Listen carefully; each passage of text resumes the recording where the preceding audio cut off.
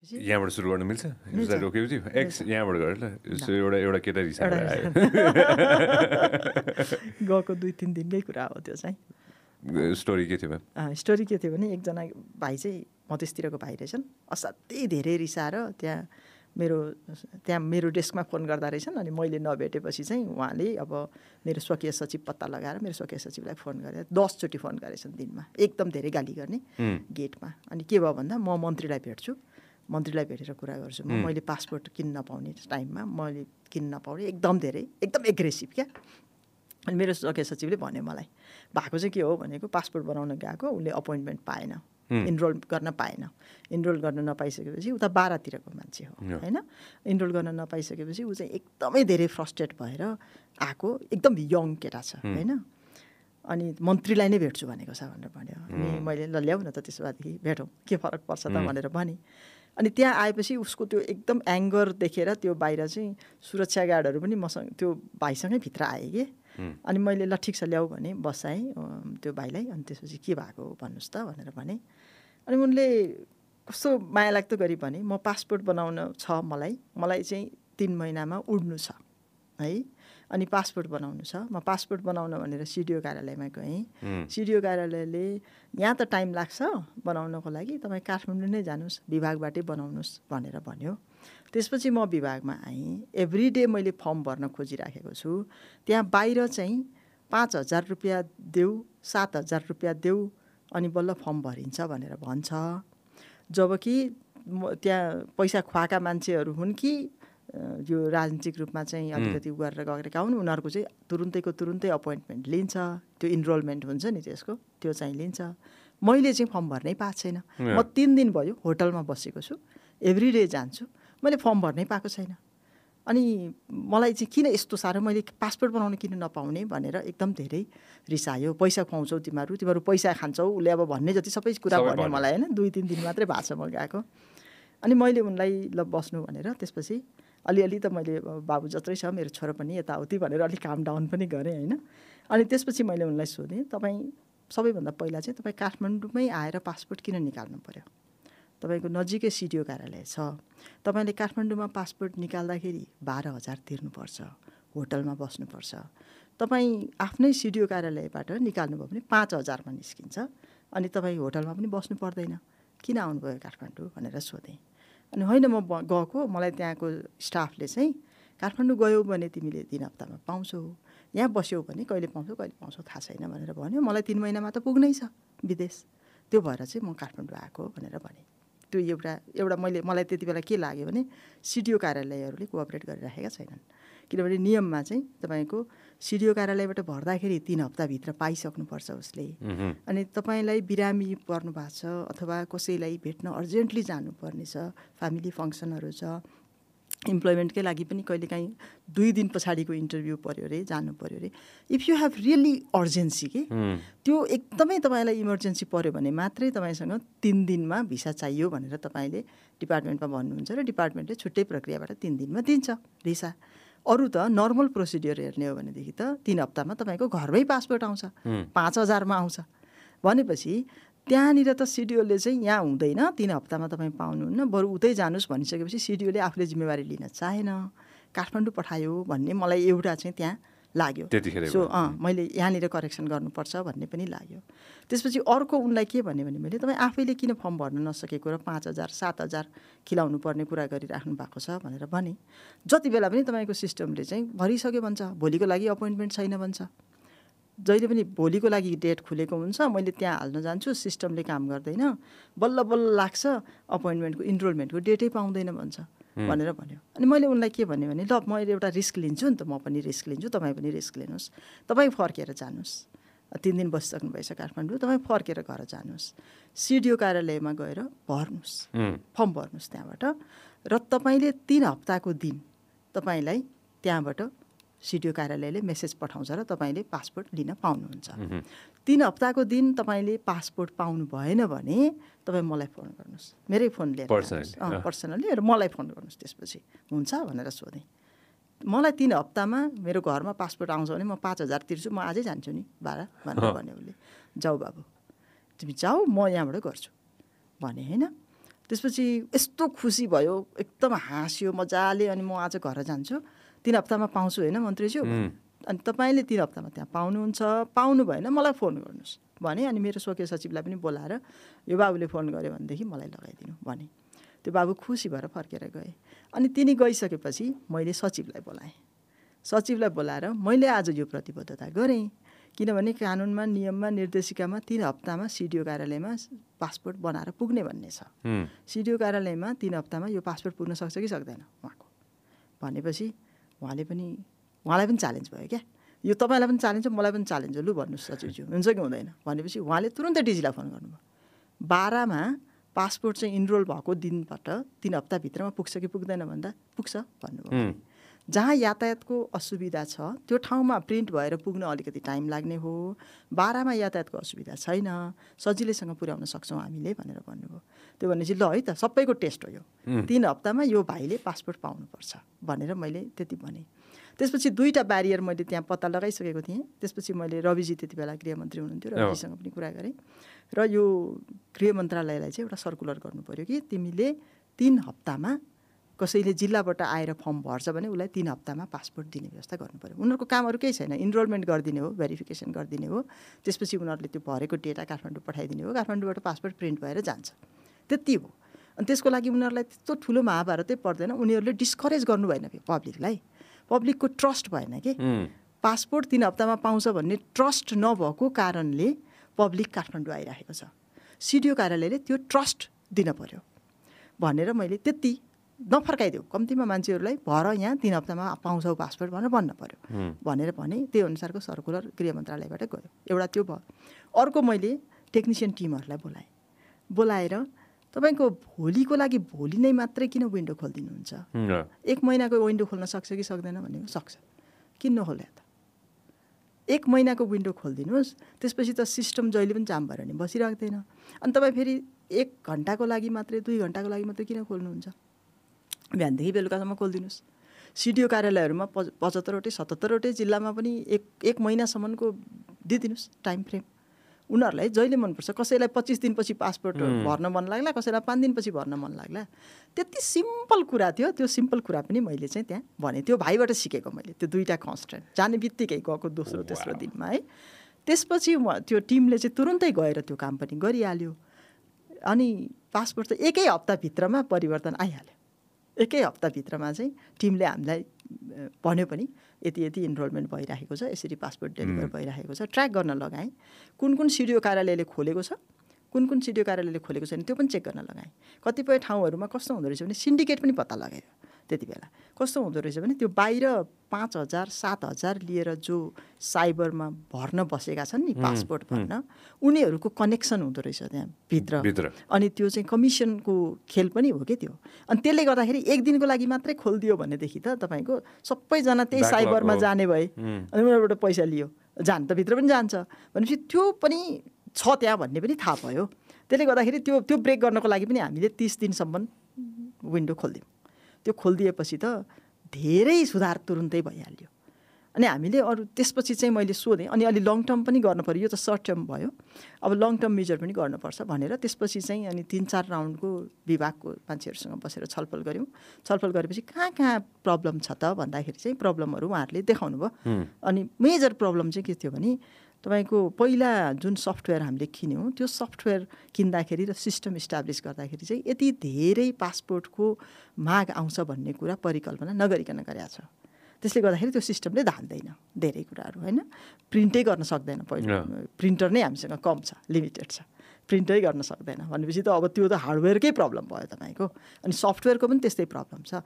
अनि त्यो सिस्टम नै चेन्ज गर्नुपर्छ भनिसकेपछि चाहिँ हामीले त्यो सिस्टमलाई अपग्रेड गर्नको लागि चाहिँ टेन्डरमा जानुपर्छ भनेर भन्यौँ।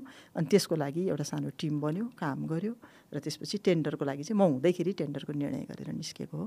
अब टेन्डर आइसकेपछि त्यो चाहिँ अलिकति सिस्टम नै ठुलो भइसकेपछि त अलिक धेरै मान्छेको अकोमोडेट गर्ने भयो।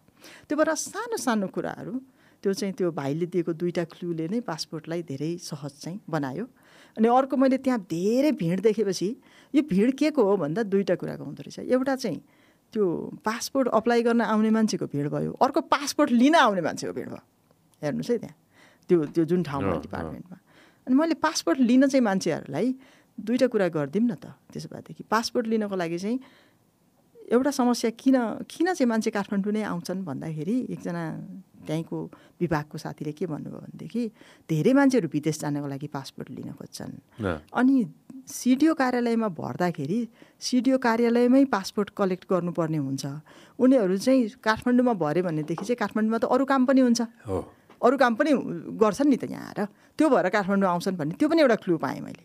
अनि मैले के भने त्यसो भए आजैदेखि मैले मोरङबाट पासपोर्ट लिन चाहेको छु भने ल मोरङबाट भर्ने, तर त्यो फर्ममा पासपोर्ट कलेक्ट कहाँ गर्न चाहनुहुन्छ भनेर सोध्ने। अनि म पासपोर्ट चाहिँ काठमाडौँमा कलेक्ट गर्छु भनेर भनिदिएपछि त पुगेको त, त्यो पनि गर्दैन। त्यति भइसकेपछि उसले चाहिँ एउटा आफै चुज गर्न पाउने बनाइदिने, आफूले जहाँ अप्लाई गरेको त्यहाँ लिन नि पाउने, काठमाडौँमा पनि लिन पाउने। अनि काठमाडौँमा लिन पाउने भन्दैछु ऊ त्यहाँ फर्म भर्छ, आरामले काठमाडौँ आउँछ, लिन्छ, उसको अरू काम पनि गर्छ। त्यो पनि गरिदेऊ न भने यस्तो सानो सानो कुराहरू फिक्स गर्दाखेरि चाहिँ पासपोर्टमा धेरै सुधार भयो, पासपोर्टको अप्लाई गर्नमा। अहिले मलाई धेरै मैले चाहिँ थ्याङ्क यू नोटहरू पाउँछु। त्यो भाइ उडेछ कि उडेन?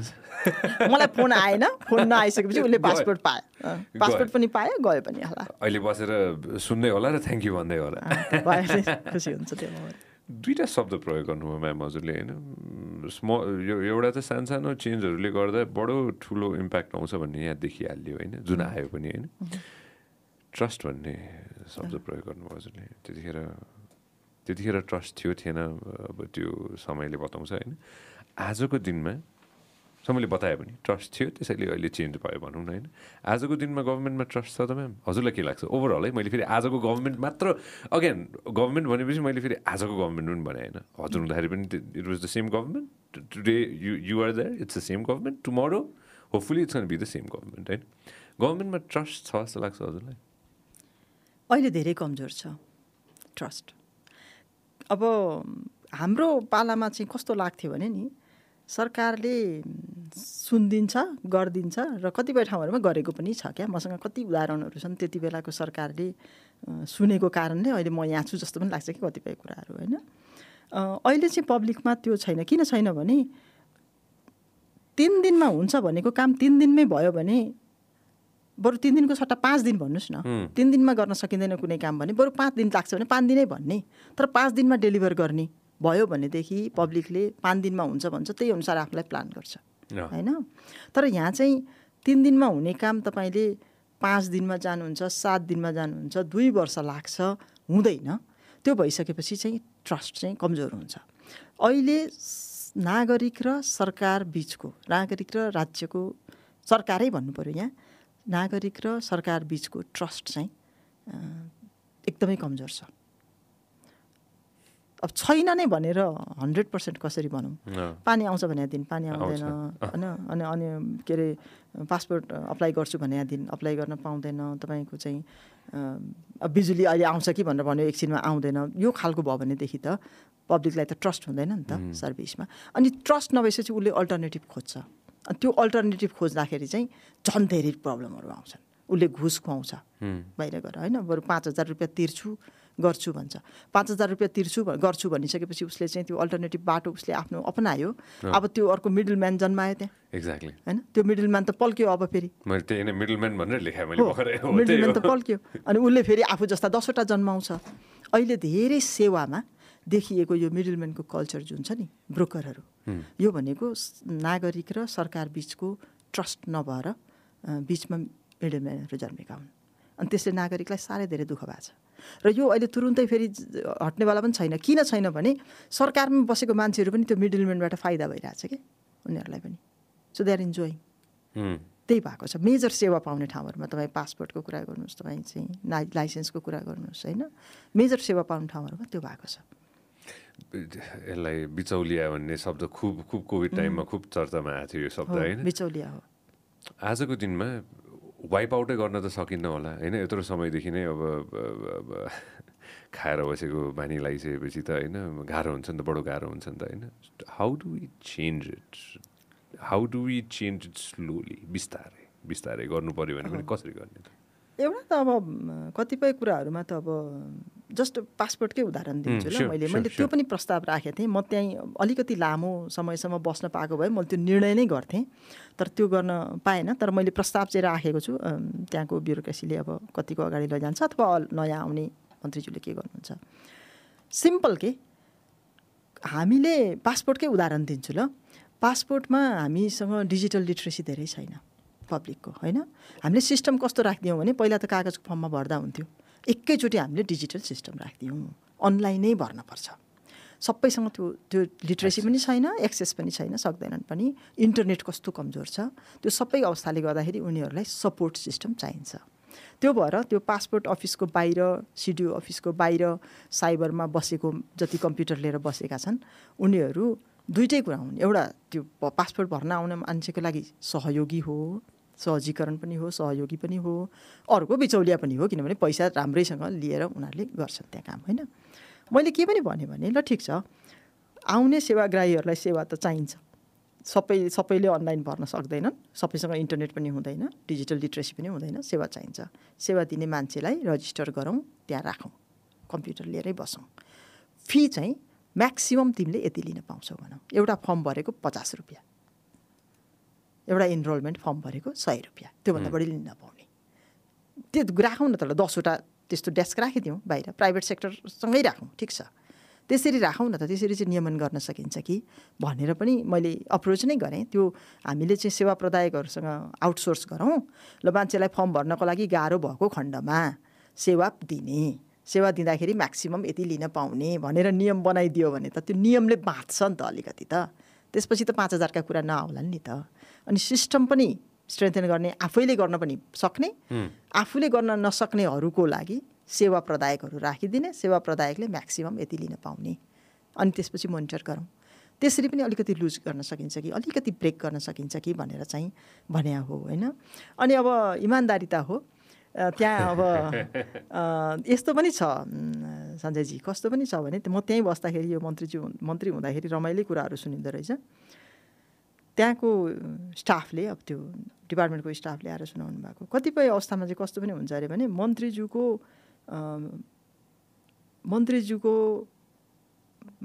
के भन्छ आफ्नो मान्छे घरको हो भनेर दिनदिनै मन्त्रीज्यूको पनि बिचौलियाहरू मन्त्रीको नाममा बुझ्नुभयो न मन्त्रीको नाममा म मन्त्रीको स्वकीय सचिव हो अथवा मलाई मन्त्रीले पठाएको हो भनेर दिनदिनै 15-20वटा पासपोर्ट लिएर गएर त्यहाँभित्र आजको आजै बनाइदिए पासपोर्ट भनेर डिजीलाई त्यहाँ फोर्स लगाएर अनि त्यो अर्को बाटोबाट पासपोर्ट बनाउने काम पनि हुँदो रहेछ त्यहाँभित्र भनेपछि तपाईँले बिचौलिया त्यो बाहिर कम्प्युटरमा राखेको मात्रै बिचौलिया होइन हामीसँग राजनीतिक बिचौलियाहरू पनि छन् जसले पैसा उठाएको छ पब्लिकसँग अनि म मन्त्रीको स्वकीय सचिव हो अथवा मन्त्रीको सचिव हो अथवा मन्त्रीको के हुँ भन्छ उसले होइन दाई भन्छ अब त्यहाँ अब फलानु दाईको म भाइ हुँ भन्छ के भन्छ होइन अब विभिन्न नाता लाउँछन् जान्छन् अनि डिजीसँग सोझै गएर भेट्छन् अनि सोझै गर्छन् अनि एभ्री डे मन्त्रीको मान्छे त 1 दिन पो हुन्छ 2 दिन पो हुन्छ सधैँ 8-10 जना मन्त्रीकै मान्छे मात्रै हुन्छन् पासपोर्ट बनाउनु पर्ने हुँदैन नि तर त्यो गर्छन् त्यो धन्दा पनि छ क्या अनि त्यो पनि मलाई त्यहाँको स्टाफहरूले जब मलाई फिडब्याक दिए अनि मैले के भने मलाई कुनै मन्त्रीले फोन गर्नु होला कुनै सांसदको होला कुनै व्यापारीको होला कुनै पब्लिकको होला जसलाई एकदम अर्जेन्ट पाएको छ चाहियो मैले चाहिँ तपाईँलाई रिक्वेस्ट गर्नु पर्यो भनेदेखि म आफै फोन गरेर भन्छु तपाईँलाई ल है यसको हेरिदिनुहोस् है पासपोर्ट इमर्जेन्सी पर्यो यस्तो पर्यो भन्छु मैले मेरो स्वकीय सचिव त्यहाँ पठाउँदैन अब मन्त्रीको मान्छे भनेर आयो भने म चिन्दिनँ भन्दिनँ होला भनेर उहाँलाई पनि इम्पावर गरिदिएँ कि मैले अनि उहाँ त्यो डिजी पनि इम्पावर्ड भएर गइसकेपछि त सजिलो भयो नि त नत्र भने त एभ्री डे तपाईँ म मन्त्रीको मान्छे हुँ भन्दै जानुहुन्छ र काम गराउनुहुन्छ भनेदेखि त जेनरल पब्लिकले त सर्भिसै पाउँदैन किनभने पावरको मात्रै त्यहाँ हुन्छ र यो चाहिँ मैले यो उदाहरण मात्रै दिएको हो पासपोर्टमा इट अप्लाइज एभ्रिवेयर सबै ठाउँमा त्यो छ त्यो भएर यसलाई कसरी मिनिमाइज गर्ने भन्नुहुन्छ नि तपाईँले पोलिटिकल लिडरसिपले त्यो कुरा थाहा पाउँछ कि पाउँदैन थाहा छैन यो कल्चरै ब्रेक गर्नुपर्छ क्या हामीले इमर्जेन्सी पर्छ मैले पनि थुप्रै त्यहाँको डिजीलाई रिक्वेस्ट गरेर गर्न लगाएको छु इमर्जेन्सी पर्छ जस्तो अब आमाकोमा क्यान्सरको चाहिँ अपरेसन भइराखेको छ अमेरिका जानु छ मलाई पासपोर्ट अहिले इमिडिएटली चाहियो भनेर भन्छ कोही आएर पब्लिक भनेदेखि त गत्यो त भन्नु पऱ्यो नि त त्यस्तो छ के र त्यो इमर्जेन्सी पर्छ यु निड टु हेल्प किनभने पिपुलहरू आउँछन् मन्त्रीकोमा आउँछन् मलाई सपोर्ट गरिदिनु भन्छन् तपाईँले इमर्जेन्सीमा पब्लिकलाई सपोर्ट गर्नुपर्छ इट्स योर ड्युटी तर एभ्री डे तपाईँ 10जना 15जना मान्छे त्यसरी मन्त्रीको मान्छे भन्दै पठाउँदै गर्नुभयो भनेदेखि त जेनरल पब्लिक सबै मन्त्रीको मान्छे होइन नि त होइन डिफिकल्ट चाहिँ त्यहाँनिर छ क्या त्यो एउटा चाहिँ मैले देखेँ अर्को मलाई यो सेवामा नि अर्को मैले देखेको चाहिँ एकदम परराष्ट्र मन्त्रालय नै गएर मात्रै थाहा पाएको मैले के हो भने राहत उद्धारको काम ठुलो काम रहेछ कि परराष्ट्रमा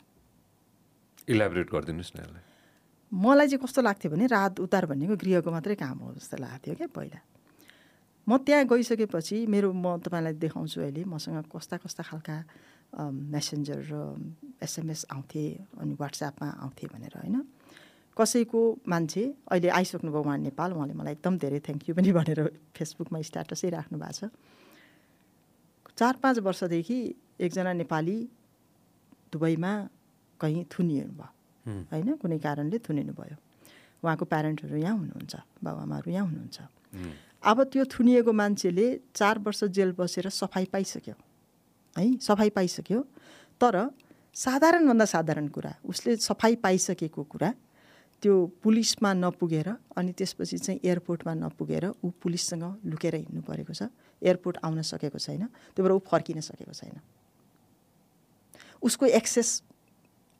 एम्बेसीमा छैन उसले एम्बेसीमा फोन गर्छ एम्बेसीको वर्किङ आवरमा फोन उठ्दैन सेवा दिने त परकै कुरा छोड्नुहोस् तपाईँ एम्बेसीको वर्किङ आवर छ त्यसमा फोन उठ्दैन अनि ऊ रुँदै फोन गर्छ ऊ बाहिर निस्किन सक्दैन डराउँछ पुलिसले पकड्छ कि भन्ने डर हुन्छ फैसला भइसक्यो उसको तर त्यो फैसला कार्यान्वयन गराउनको लागि कसैले उसलाई त्यो चिठी लगेर त्यो ठाउँमा पुर्याइदिनु पर्ने छ किनभने त्यहाँको पनि सिस्टमले काम गरिरहेको छैन अथवा no one is there to follow up होइन त्यो छ अनि मलाई एकचोटि चाहिँ यो एउटा उदाहरण हो मलाई एकचोटि चाहिँ सिन्धुपाल्चोकबाट फोन गर्नुभयो सुरेश तिमल सिन्हा के नाम गरेको मान्छेले एकजना एउटा प्यारेन्ट हुनुहुन्छ उहाँहरू एकदम धेरै चिन्तित हुनुहुन्छ उहाँको छोरा यस्तो भइराखेको छ मन्त्रीज्यू आएर भेट्न चाहन्छौँ भनेर भन्नुभयो अनि हुन्छ भने उहाँहरू सिन्धुपाल्चोकबाटै आउनुभयो भेट्न प्यारेन्ट्ससहित आउनुभयो उहाँहरूको कुरा सबै सुने मैले एकदम सजिलो कि मन्त्रीले केही गर्नै पर्दैन इट्स सो सिम्पल तपाईँले अब उहाँको कुरा मैले सुने मैले त्यो कुरा सुन्ने बित्तिकै मैले चाहिँ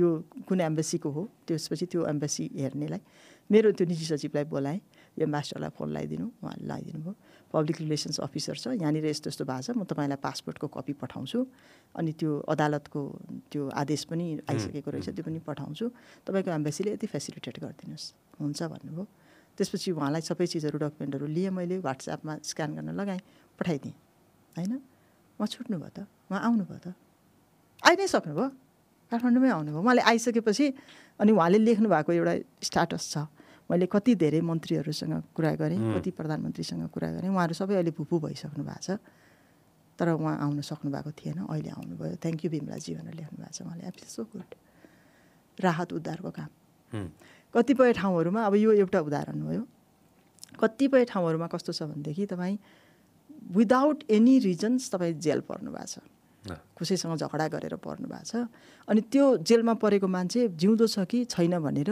यहाँ थाहा छैन हाम्रो एम्बेसीले के गरिदिनु पर्यो भने त्यो मान्छे कहाँ छ कुन जेलमा छ के गर्दैछ के कारणले ऊ जेल पर्या हो हामीले how can we support him त्यो हेरिदिनु पर्ने हुन्छ त्यो भनेको एम्बेसी एकदम धेरै अलर्ट हुनुपर्छ एकदम कन्स्टेन्टली अब 9 to 5 उठ्नुपर्ने फोन 9 to 5 पनि उठ्दैन 24 आवर उठोस् भनेर हामी एक्सपेक्ट गर्छौँ त्यहाँ 9 to 5 पनि उठ्दैन कसरी मान्छेले सेवा पाउँछ अनि त्यो राहत उद्धारको काम चाहिँ यति धेरै कमजोर रहेछ हाम्रो कि मैले त राति यति धेरै मेसेज पाउँथेँ यति धेरै मेसेन्जरमा आउँथ्यो मेसेजहरू अनि मैले इमिडिएटली रेस्पोन्स गरेँ धेरै रेस्पोन्स गरेँ मैले राति म धेरै सुतेको छैन धेरै रेस्पोन्स गरेको छु तर उनीहरूको सेवा चाहिँ मैले त मन्त्रीले त्यो काम गर्ने होइन त्यो एम्बेसडरले गर्ने हो नि एम्बेसीले गर्ने हो नि तर एम्बेसीसँग उनीहरूको ट्रस्ट छैन पहुँच छैन पहिलो कुरा पहुँच छैन उनीहरूले आफ्नो कुरै पुर्याउन सक्दैनन् दोस्रो कुरा ट्रस्ट छैन हाम्रो एम्बेसीलाई कसरी ट्रुली सेवा प्रदायक बनाउने नेपाललाई रिप्रेजेन्ट गर्छु भनेर मात्रै बसेर हुँदैन कि हामी जस्तो कन्ट्री जहाँ चाहिँ मान्छेलाई हामीले एक्सपोर्ट गरिराखेका छौँ लेबर एक्सपोर्ट गर्ने कन्ट्री हो नि त हामी त अनि लेबर एक्सपोर्ट गर्ने कन्ट्रीले म चाहिँ द्विपक्षीय सम्बन्ध मात्रै भनेर एम्बेसीहरूमा बसेर हुँदैन कि त्यहाँ भएका नेपालीहरूले घर फिल गर्ने वातावरण कसरी बनाउने एम्बेसीलाई त्यो एकदम महत्त्वपूर्ण कुरा हो त्यहाँ अब महिलाहरूको उद्धार होइन बच्चाहरूको उद्धार अनि त्यसरी चाहिँ अनाहक जेल परेका मान्छेहरूको उद्धार होइन गल्ती नै गरेर जेल परेको छ भने पनि राज्यको दायित्व के हो भने आफ्नो नागरिकको तर्फबाट लबी गर्ने हो आफ्नो नागरिकलाई बचाउने हो राज्यको दायित्व विदेशी नीति के छ म्याम विदेशी नीति त अब एकदम 2 शब्द मात्र भने मैले धेरै लामो उनै गरिनँ मैले विदेशी नीति के छ म्याम आजको दिनमा होइन हजुरले यो भन्दै होइन मेरो आँखामा त्यो सर्र के त्यो एउटा त्यो हुन्छ नि होइन खाडी आयो होइन आइसक्यो अब त्यो म के गरौँ आइसक्यो म त्यसलाई त्यो के म आइसक्यो मलाई सधैँ आउँछ म सधैँ सम्झिन्छु हजुर आइसक्यो होइन अब आइसकेपछि देख्छ नि त हामीले त हजुर I'm sure you been there to you seen it with your own eyes होइन आफ्नो आँखाले देख्नु भएको छ होइन आइसक्यो दाजुभाइ दिदीबहिनीहरूको आँखा त्यो मतलब लिटरली त्यो आँखै आइसक्यो होइन उनीहरूको हाँसो आइसक्यो उनीहरूको पीडा आइसक्यो होइन उनीहरूको लागि लबी गरिदिने को त होइन सो विदेशी नीति के हो त हाम्रो अनेस्टली नीतिमा के छ हाम्रो नीतिले चाहिँ यो सेवा राहत उद्धारलाई त्यति धेरै पहिचान गरेको रहेन रहेछ कि कस्तो हुँदो रहेछ भने श्रम सहचारीहरू चाहिँ राखेको छ होइन तर त्यो श्रम सहचारी र राहत उद्धार गर्नुपर्ने परराष्ट्रले मान्छे गएर बसेको छ श्रम सहचारीको भनेको श्रम मन्त्रालयको दुईटा बिचमा बोलचालै हुँदैन समन्वय नै हुँदैन त्यो भएर इफेक्टिभली काम हुन सकेको छैन त्यो एउटा पाटो भयो अर्को पाटो भनेको महत्त्वपूर्ण के हो भने विदेश नीति त अब त्यो असंलग्न परराष्ट्र नीतिका विषयमा म अहिले जाँदिनँ त्यो हो हाम्रो नीति त्यही हो तर हाम्रो मुख्य उद्देश्य हामी किन अरू देशमा गएर बस्छौँ भन्दाखेरि ग्लोबलाइज्ड वर्ल्ड छ हाम्रा मान्छेहरू पनि त्यहाँ गएर बसेका छन् होइन अनि आर्थिक कूटनीति गर्छौँ होला पर्यटनका कूटनीति गर्छौँ होला हाम्रो देशको चाहिँ हाम्रो देशमा पर्यटकहरू आउन् हामीलाई फाइदा होस् अथवा हाम्रो देश चाहिँ व्यापार गर्न पाऊँ अरू देशसँग हाम्रो देशको विकासलाई फाइदा होस् हाम्रो देशको पहिचान लैजाउँ भन्ने एउटा पाटो होला अर्को पाटो भनेको जुन देशमा हामी जाँदैछौँ बसेका छौँ त्यो देश र त्यसको हाम्रो पोर्टफोलियोभित्र भएका देशहरूमा रहेका नेपालीहरूको अभिभावक पनि त हो नि त राज्य त त्यहाँ चाहिँ हाम्रो नीति अलि कमजोर छ हामीले त्यो पाटो बुझेकै छैनौँ अथवा बुझेर पनि गर्न सकिरहेका छैनौँ यसको मुख्य कारण मैले देखेको मैले के गरेको थिएँ भने त्यहाँ चाहिँ 40वटै देशको राजदूतहरूलाई बोलाएर मैले जुम मिटिङ गरेँ होइन जुम मिटिङ गरेर अब त्यो मलाई त्यहाँ फेरि त्यसै 2-3 दिनभित्रमा छोड्नुपर्ने अवस्था आएको रहेछ त्यो भएर त्यति धेरै लामो इन्टरेक्सन गर्न पाइनँ मैले वान वे ट्राफिक म चाहिँ मजाले निर्देशन चाहिँ दिएँ त्यहाँ होइन तर मैले भन्न खोजेको के हो भने हाम्रोमा राजदूत बनाएर पठाइन्छ नि त्यो चाहिँ रिवार्ड जस्तो भयो क्या पुरस्कार तपाईँले चाहिँ म राजनीति गर्दा मलाई अलिकति सपोर्ट गर्नुभएको थियो अनि मैले तपाईँलाई अहिले चाहिँ रिवार्ड गरेको तपाईँलाई खाडीको राजदूत बनाएर पठाएँ खाडीको देशको है अनि तपाईँ के भन्नुहुन्छ तपाईँले बधाई पाउनुहुन्छ थुप्रै तपाईँ चाहिँ राजदूत हुनुभयो भन्नुहुन्छ त्यसरी हेर्छौँ कि हामी रिवार्डको तर वास्तवमा यो राहत उद्धार र नेपालीहरूको पर्सपेक्टिभबाट हेर्ने हो भनेदेखि चाहिँ राजदूत भएर जानु भनेको एकदमै ठुलो जिम्मेवारी लिएर जानु हो बहुत ठुलो जिम्मेवारी किनभने तपाईँ त्यो देशमा भएका नेपालीहरूको अभिभावक हो त्यो देशमा भएको नेपाली डाका होस् चोर होस् बदमास होस् गरिब होस् जे होस् एम्बेसीमा गइसकेपछि उसले चाहिँ खाना पाएको छैन भने खाना पाउनु पर्यो लुगा छैन भने लुगा लाउन पाउनु पर्यो अनि महत्त्वपूर्ण कुरा चाहिँ यहाँ आइसकेपछि मलाई केही पनि हुँदैन है भन्ने महसुस गर्नु पर्यो त्यो भनेको सेफ्टी हो सुरक्षित महसुस हुनु पर्यो क्या उसले धकफुकाएर मैले मान्छे मारेर आएँ भने पनि एम्बेसडर साहब मैले त यस्तो गरेर आएँ भन्न सक्नु पर्यो क्या त्यति ट्रस्ट हुनु पर्यो उसँग त्यस्तो घर फिल गर्नु पर्यो कि नत्र भने त मलाई त सबैभन्दा चाहिँ एकदम मन दुख्ने कहाँनिर हो भने हामीलाई थाहा छ नि त माइग्रेसन इज क्लास स्पेसिफिक भन्छु क्या मैले होइन सक्ने मान्छे कहाँ जान्छन् नसक्ने मान्छे कहाँ जान्छन् होइन अनि अब यो क्लास स्पेसिफिक जुन माइग्रेसन भइरहेको छ त्यो जुन चाहिँ एकदमै हुँदा खाने खालको जुन परिवार छ नि त्यो परिवारले चाहिँ हाम्रो देशको अर्थतन्त्र धानेको छ अनि तिनीहरूलाई नै चाहिएको छ सबैभन्दा बढी राहत उद्धारको कुरा। अनि हामी तिनीहरूले नै गरेको चाहिँ तिनीहरूलाई नै चोर लफङ्गा बदमास पनि भन्छौँ। कतिपय ठाउँहरूमा एम्बेसीले नै त्यहाँको पुलिससँग मिलेर पक्राइदिएका नेपालीलाई पक्राइदिएका उदाहरणहरू पनि छन्। अब हामी चाहिँ त्यहाँ होलिडे मनाउन गएको जस्तो गर्छौँ र हामीले सेवा दिनुपर्ने कुरा उनीहरूलाई सुरक्षित बनाउनु पर्ने कुरा गरेकै छैनौँ। गिल्ट फिल हुन्छ। I really feel guilty. किनभने त्यो त्यहाँको नेपालीहरूले एम्बेसडरलाई भेट्नै सक्दैनन् अथवा चाहिँ पहुँचै छैन अथवा आफ्नो मनको कुरा धकफुकाएर बोल्नै सक्दैनन् भनेदेखि त हामी त्यहाँ बस्नु अनि हाम्रा राम्रा परराष्ट्र नीति हुनु के अर्थ हुन्छ? केही पनि हुँदैन। अहिलेको समस्या त्यो छ र समस्याका दुईवटा पाटा छन्। एउटा पाटो भनेको हामीसँग जुन एम्बेसीहरू छ नि त्यहाँ एम्बेसडर भएर जानेहरूलाई आफ्नो मैले के गर्ने भन्ने कुराको राम्रोसँग ओरिएन्टेसन गर्ने, उनीहरूलाई चाहिँ तिमी यो देशमा जाँदैछौ त्यहाँ नेपालीहरूको यस्तो यस्तो समस्या छ, यो समस्यालाई तिमीले यसरी समाधान गर्नुपर्छ भन्ने खालको एउटा प्याकेजमा चाहिँ उनलाई राम्रो ओरिएन्ट गरेर राम्रो जिम्मेवारी दिएर पठाउने र त्यसको पर्फर्मेन्स इभ्यालुएसन गर्ने सिस्टम छैन। मैले भनिहालेँ नि होलिडेमा गएको हामी रिवार्ड पाएर गएको जस्तो महसुस गर्छौँ। अनि हामी आफू रिवार्ड पाएर गएको महसुस गर्छौँ भने त होलिडे नै हो नि त हाम्रो लागि त। जिम्मेवारी पाएर गएको महसुस गरे पो जिम्मेवारी गर्छौँ त। एउटा त्यो मैले देखेको छु अप्ठ्यारो। अर्को भनेको चाहिँ त्यहाँ भएको ह्युमन रिसोर्स र फाइनेन्सियल रिसोर्स पनि एकदमै कम छ, एकदमै कन्स्ट्रेनिङ छ। मैले चाहिँ सिम्पल के भनेको थिएँ भने कम्तीमा ल पैसा छैन भन्नुभयो एम्बेसडरहरूले होइन, पैसा छैन भने साधारण 3 जना स्टाफ हुनुहुन्छ, 3 जना स्टाफले एउटा फोन 2 दिन एउटाले बोक्नुहोस्, 2 दिन एउटाले बोक्नुहोस्, 2 दिन एउटाले बोक्नुहोस्, 24 आवर रेस्पोन्स गरिदिनुहोस्। एम्बेसीमा आएको फोन 24 आवर रेस्पोन्स गरिदिनुहोस्। अनि त्यसको लागि त्यो सिममा अलिकति पैसा चाहिने होला, पे गर्नुहोस्, पालो गरेर गर्नुहोस्, तर कम्तीमा सुनिदिनुहोस् नेपालीले भनेको कुरा र सुनेर यो ठाउँमा यस्तो परेछ यो नेपालीलाई यसरी उद्धार गर्ने भनेर एउटा लग बुक मेन्टेन गर्नुहोस्। भोलिपल्ट आएर त्यो अनुसार रेस्पोन्स गरिदिनुहोस्। त्यति गर्न त सकिन्छ भने मैले। तर धेरैले चाहिँ उहाँहरूको गुनासो चाहिँ त्यही हो, फेरि पनि नयाँ ह्युमन रिसोर्स चाहियो, नयाँ चाहियो, यो नयाँ चाहियो भन्ने खालको कुराहरू छ। त्यही भएर राहत उद्धारको पाटो भयङ्कर महत्त्वपूर्ण छ। यो कुरालाई हामीले हाम्रो नीतिमा हुँदै नभएको पनि होइन, किनभने श्रम सहचारी पनि प्रत्येक ठाउँहरूमा बसेका छन्, पब्लिक रिलेसन्स अफिसरहरू भनेर बसेका छन्, तर इफेक्टिभली काम भएको छैन। हजुरले भन्दाखेरि मलाई झट्ट म 18 वर्ष हुँदाखेरि जहाँ जागिर गर्थेँ मैले होइन, त्यहाँबाट फोन आउँथ्यो होइन। म कल सेन्टरमा काम गर्थेँ, कल सेन्टरमा फोन आउँथ्यो होइन। मान्छेहरूको केही न केही बिग्रिएपछि त मान्छेले फोन गर्थ्यो नि त होइन, कस्टमर केयरमा होइन। केही बिग्रिएपछि फोन गर्थ्यो नि त मान्छेले होइन, केही न केही नचलेपछि, केही न केही उनीहरूले चित्त नबुझेपछि होइन, रिफन्ड चाहिएपछि फोन गर्थ्यो मान्छेले होइन, एक्जाम्पल होइन। अनि त्यतिखेर I still remember my senior सेङ फोन उठाऊ, नडराऊ, फोन उठाऊ। उसले उसको मनको कुरा भनिदिन्छ, सुनिदेऊ। त्यो सुनेर उसको मन शान्ति हुन्छ, उसको प्रब्लम सल्भ हुन्छ हुँदैन त्यतातिर तिमी वास्तै नगर, पहिला सुनिदेऊ भनेको झट्टै याद आयो।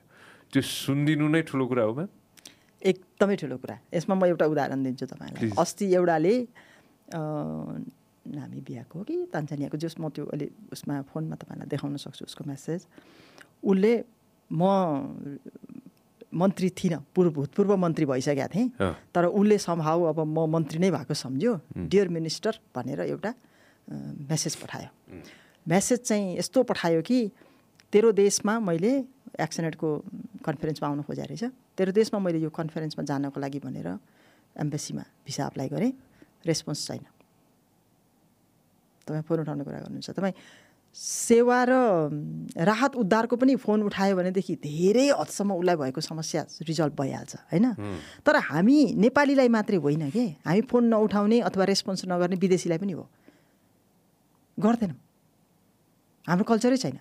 उसले लेखेर पठायो अनि एकदम कडाई मेसेज लेख्यो, पहिला उसले पठाएको के एकदम कडाई मेसेज। अनि मैले चाहिँ अब म मिनिस्टर त छैन, तर पनि म लेट मी चेक के भएको रहेछ भनेर भने। मैले भिसा अप्लाई गरेको 3 हप्ता भइसक्यो, मलाई केही पनि रेस्पोन्स छैन, हुन्छ पनि छैन, हुन्न पनि छैन, प्रोसेसमा पनि छैन, तेरो एप्लिकेसन पाए पनि छैन, केही पनि रेस्पोन्स छैन भन्यो।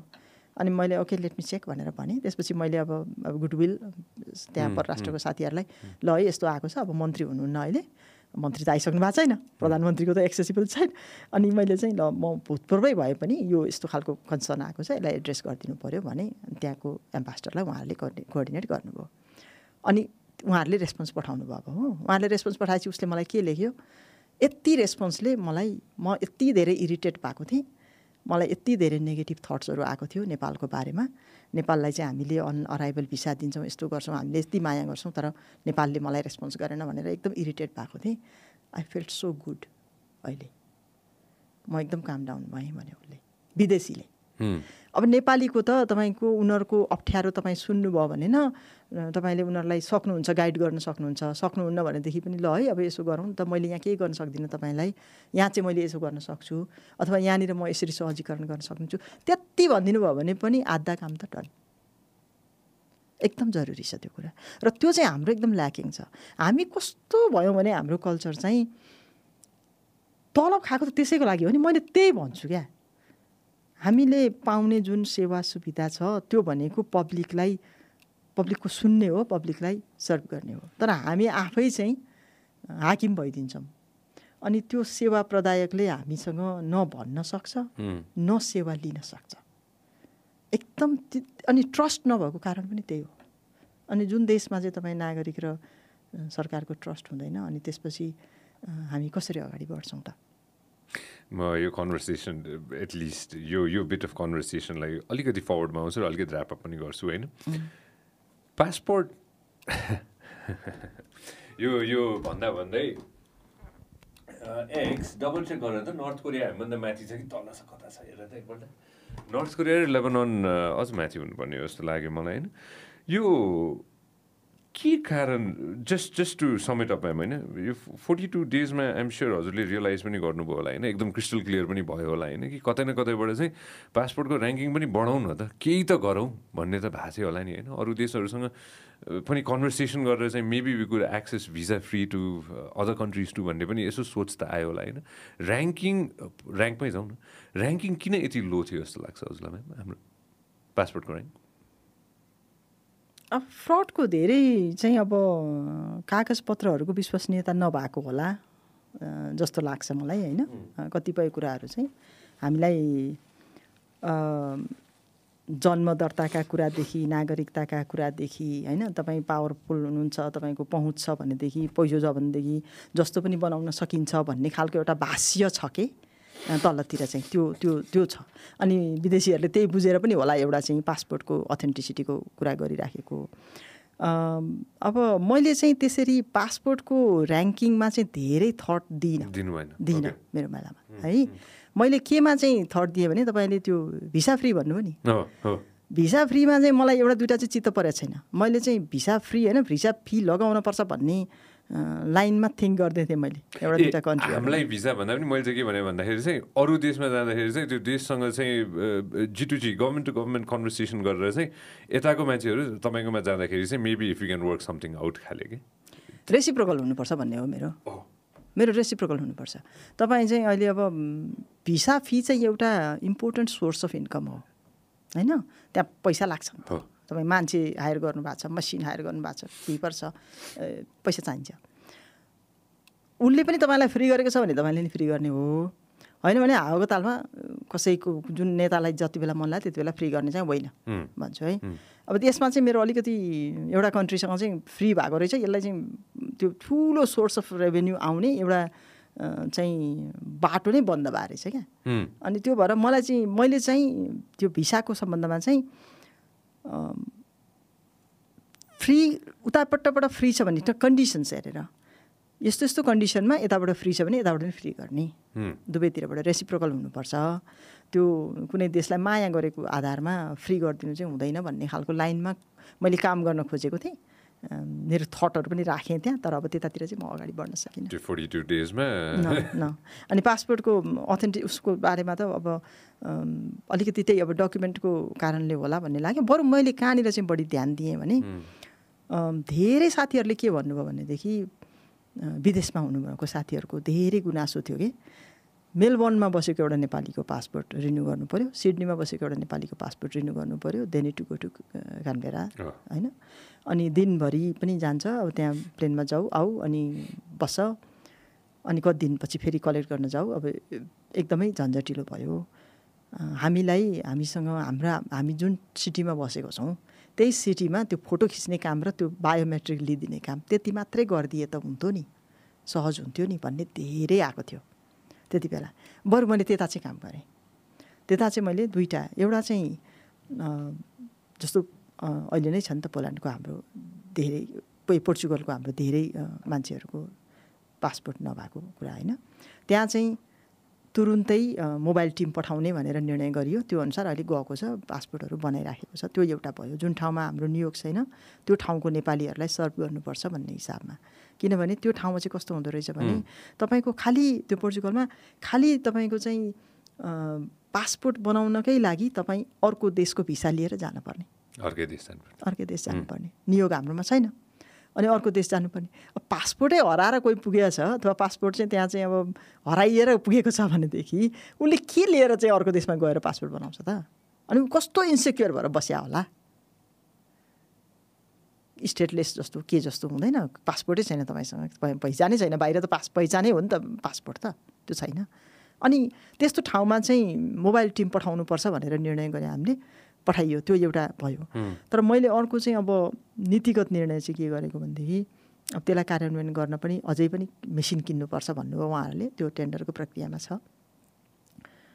जुन जुन ठाउँमा टेस्ट गरौँ कि सबै ठाउँमा एकैचोटि नखोलौँ, तर जुन ठाउँमा जस्तो अमेरिकामा हुनसक्छ होइन, तपाईँको चाहिँ अस्ट्रेलियामा हुनसक्छ, युकेमा हुनसक्छ, जुन ठाउँमा चाहिँ हामीसँग धेरै नेपालीहरू, अनि खाडी मुलुकहरूमा हुनसक्छ, जुन ठाउँमा धेरै नेपालीहरू छन् र जुन ठाउँमा हामीसँग चाहिँ त्यो महावाणिज्य दूतहरू बस्नुहुन्छ नि, त्यस्तोहरू हुनुहुन्छ, कन्सुलरहरू भएर बस्नुभएको हुनुहुन्छ भने कम्तीमा त्यो फोटो खिच्ने मेसिन र त्यो बायोमेट्रिक्स लिने मेसिन चाहिँ महावाणिज्य दूतहरूलाई दिएर होइन, त्यहाँ चाहिँ अब अनरेरी कन्सुलहरू हुन्छन्, अनरेरी कन्सुललाई दिएर नेपालीहरू त्यहाँ जान्छन्, त्यो फोटो खिच्छन्, बायोमेट्रिक्स दिन्छन्, उहाँले निकालेर त्यो चाहिँ सफ्टवेयरमा राखिदिनुहुन्छ, अपलोड गरिदिनुहुन्छ।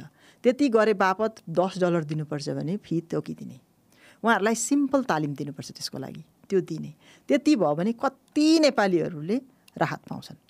त्यो गरौँ भनेर मैले प्रस्ताव गरेँ हो। नीतिगत रूपमा चाहिँ त्यो सुधार गरौँ। त्यति गऱ्यो भने टेस्टको रूपमा गरौँ पहिला, टेस्टको रूपमा गरेर अनि 3टा देशबाट सुरु गऱ्यो। 3टा देशमा काम गऱ्यो भने त्यसले अरूतिर पनि काम गर्छ। 3टा देशमा काम गरेन भनेदेखि बन्द गरौँ भोलि फेरि। तर त्यसमा फेरि त्यस्तो हातिनुपर्ने पनि केही छैन। तपाईँको फोटो खिच्ने हो, बायोमेट्रिक्स लिने हो। प्रायः जसो अनरेरी कन्सुलहरूले त्यहाँ बस्ने नेपालीहरूलाई चिनेकै हुन्छन् होइन। अनि अब त्यो त टेस्ट पनि हो नि त हाम्रो, अनरेरी कन्सुल किन राख्ने त, नत्र त्यो सेवा सुविधा पनि गरेर भनेपछि त्यो जिम्मेवारी दिएर गरौँ न भनेर त्यो चाहिँ हामीले ट्राई गऱ्यौँ होइन। त्यो नीतिगत निर्णय पनि गऱ्यौँ र त्यो अनुसार चाहिँ अब मेसिन चाहिन्छ भन्नुभयो उहाँहरूले। ल ठिक छ मेसिन किन्नुहोस् भनेर चाहिँ टेन्डरको प्रक्रियामा पनि जानको लागि मैले भने, त्यो अनुसार निर्णय पनि गऱ्यौँ। बरु त्यतातिर चाहिँ बढी ध्यान दिएँ मैले। अब यो क्रेडिबिलिटीतिर त ध्यान दिनै पाइएन, इट वाज टु सर्ट। एक दिन एउटा यस्तो दिन थियो जुन दिन म्याम यहीँ बस्दा हामीले एउटा भिडियो हेरेका थियौँ कि होइन। त्यहाँ चाहिँ एकजना, त्यो भिडियो कहिलेकाहीँ याद आउँछ मलाई त्यो भिडियो होइन, त्यो दाजु पनि याद आउँछ मलाई होइन। खाली खुट्टा एयरपोर्टमा उहाँ जानुभयो क्या, यहीँबाट होइन। उहाँको चप्पल चुट्यो होला, केही भयो होला होइन। खाली खुट्टा हिँडेको भिडियो थियो कि होइन। उहाँ विदेश जाँदै हुनुहुन्थ्यो, खाडी जाँदै हुनुहुन्थ्यो होइन। त्यो देख्दाखेरि चाहिँ बडो एकछिनको लागि चाहिँ कहाँ चुकेछौँ त, म जन्मेको देश चाहिँ कहाँ कता चाहिँ हामी मिस खाएछौँ त भन्ने चाहिँ फिल भएको थियो कि मलाई होइन।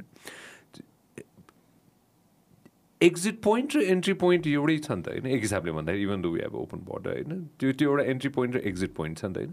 त्यतातिर केही सोच राख्नु भएको थियो to change some kind of system in the airport so that something like that never happens कि? त्यो एउटा एक्जाम्पल मात्र हो होइन। त्यहाँ पनि अझ सजिलो बनाइदिनुको लागि केही सोच राख्नु भएको थियो त्यतिखेर एयरपोर्टतिरको लागि? हजुर, एयरपोर्टमा चाहिँ खासै मैले फोकस पुऱ्याउन सकिनँ म। त्यो 42 दिनमा एयरपोर्ट वाज नट माई उसमा सिनमा आउँदै आएन है। मैले अघि नै तपाईँलाई भन्यो नि, म चाहिँ मेजर फोकस कहाँ दिने भन्दाखेरि पहिलो प्रायोरिटी भनेको मेरो पब्लिकले सेवा पाउनुपर्छ भन्नेमै गयो पहिलो, र मेरो रात दिन त्यसैमा नै धेरै समय गयो। दोस्रो, परराष्ट्र नीतिलाई किनभने यो बिचमा धेरै परिवर्तन आयो नि त, राजनीतिक विश्व राजनीतिमा पनि परिवर्तन आयो। अहिले पनि अब हामीसँग द्वन्द्वको उसमा छौँ हामी होइन। कोरोनाले गर्दा विश्व अर्थतन्त्र खराब भइराखेको छ, अनि त्यसले गर्दा विश्व अर्थतन्त्र अनुसार हाम्रो परराष्ट्र नीति अब आर्थिक कूटनीति हामीले कसरी अगाडि बढाउने भन्ने खालको कुरा पनि छ। अब देखिहाल्नुभयो, म त छोटो समय बसेँ, छोटो समयमा कति धेरै विदेशीहरूको आगमन भयो नेपालमा त्यति बेला होइन।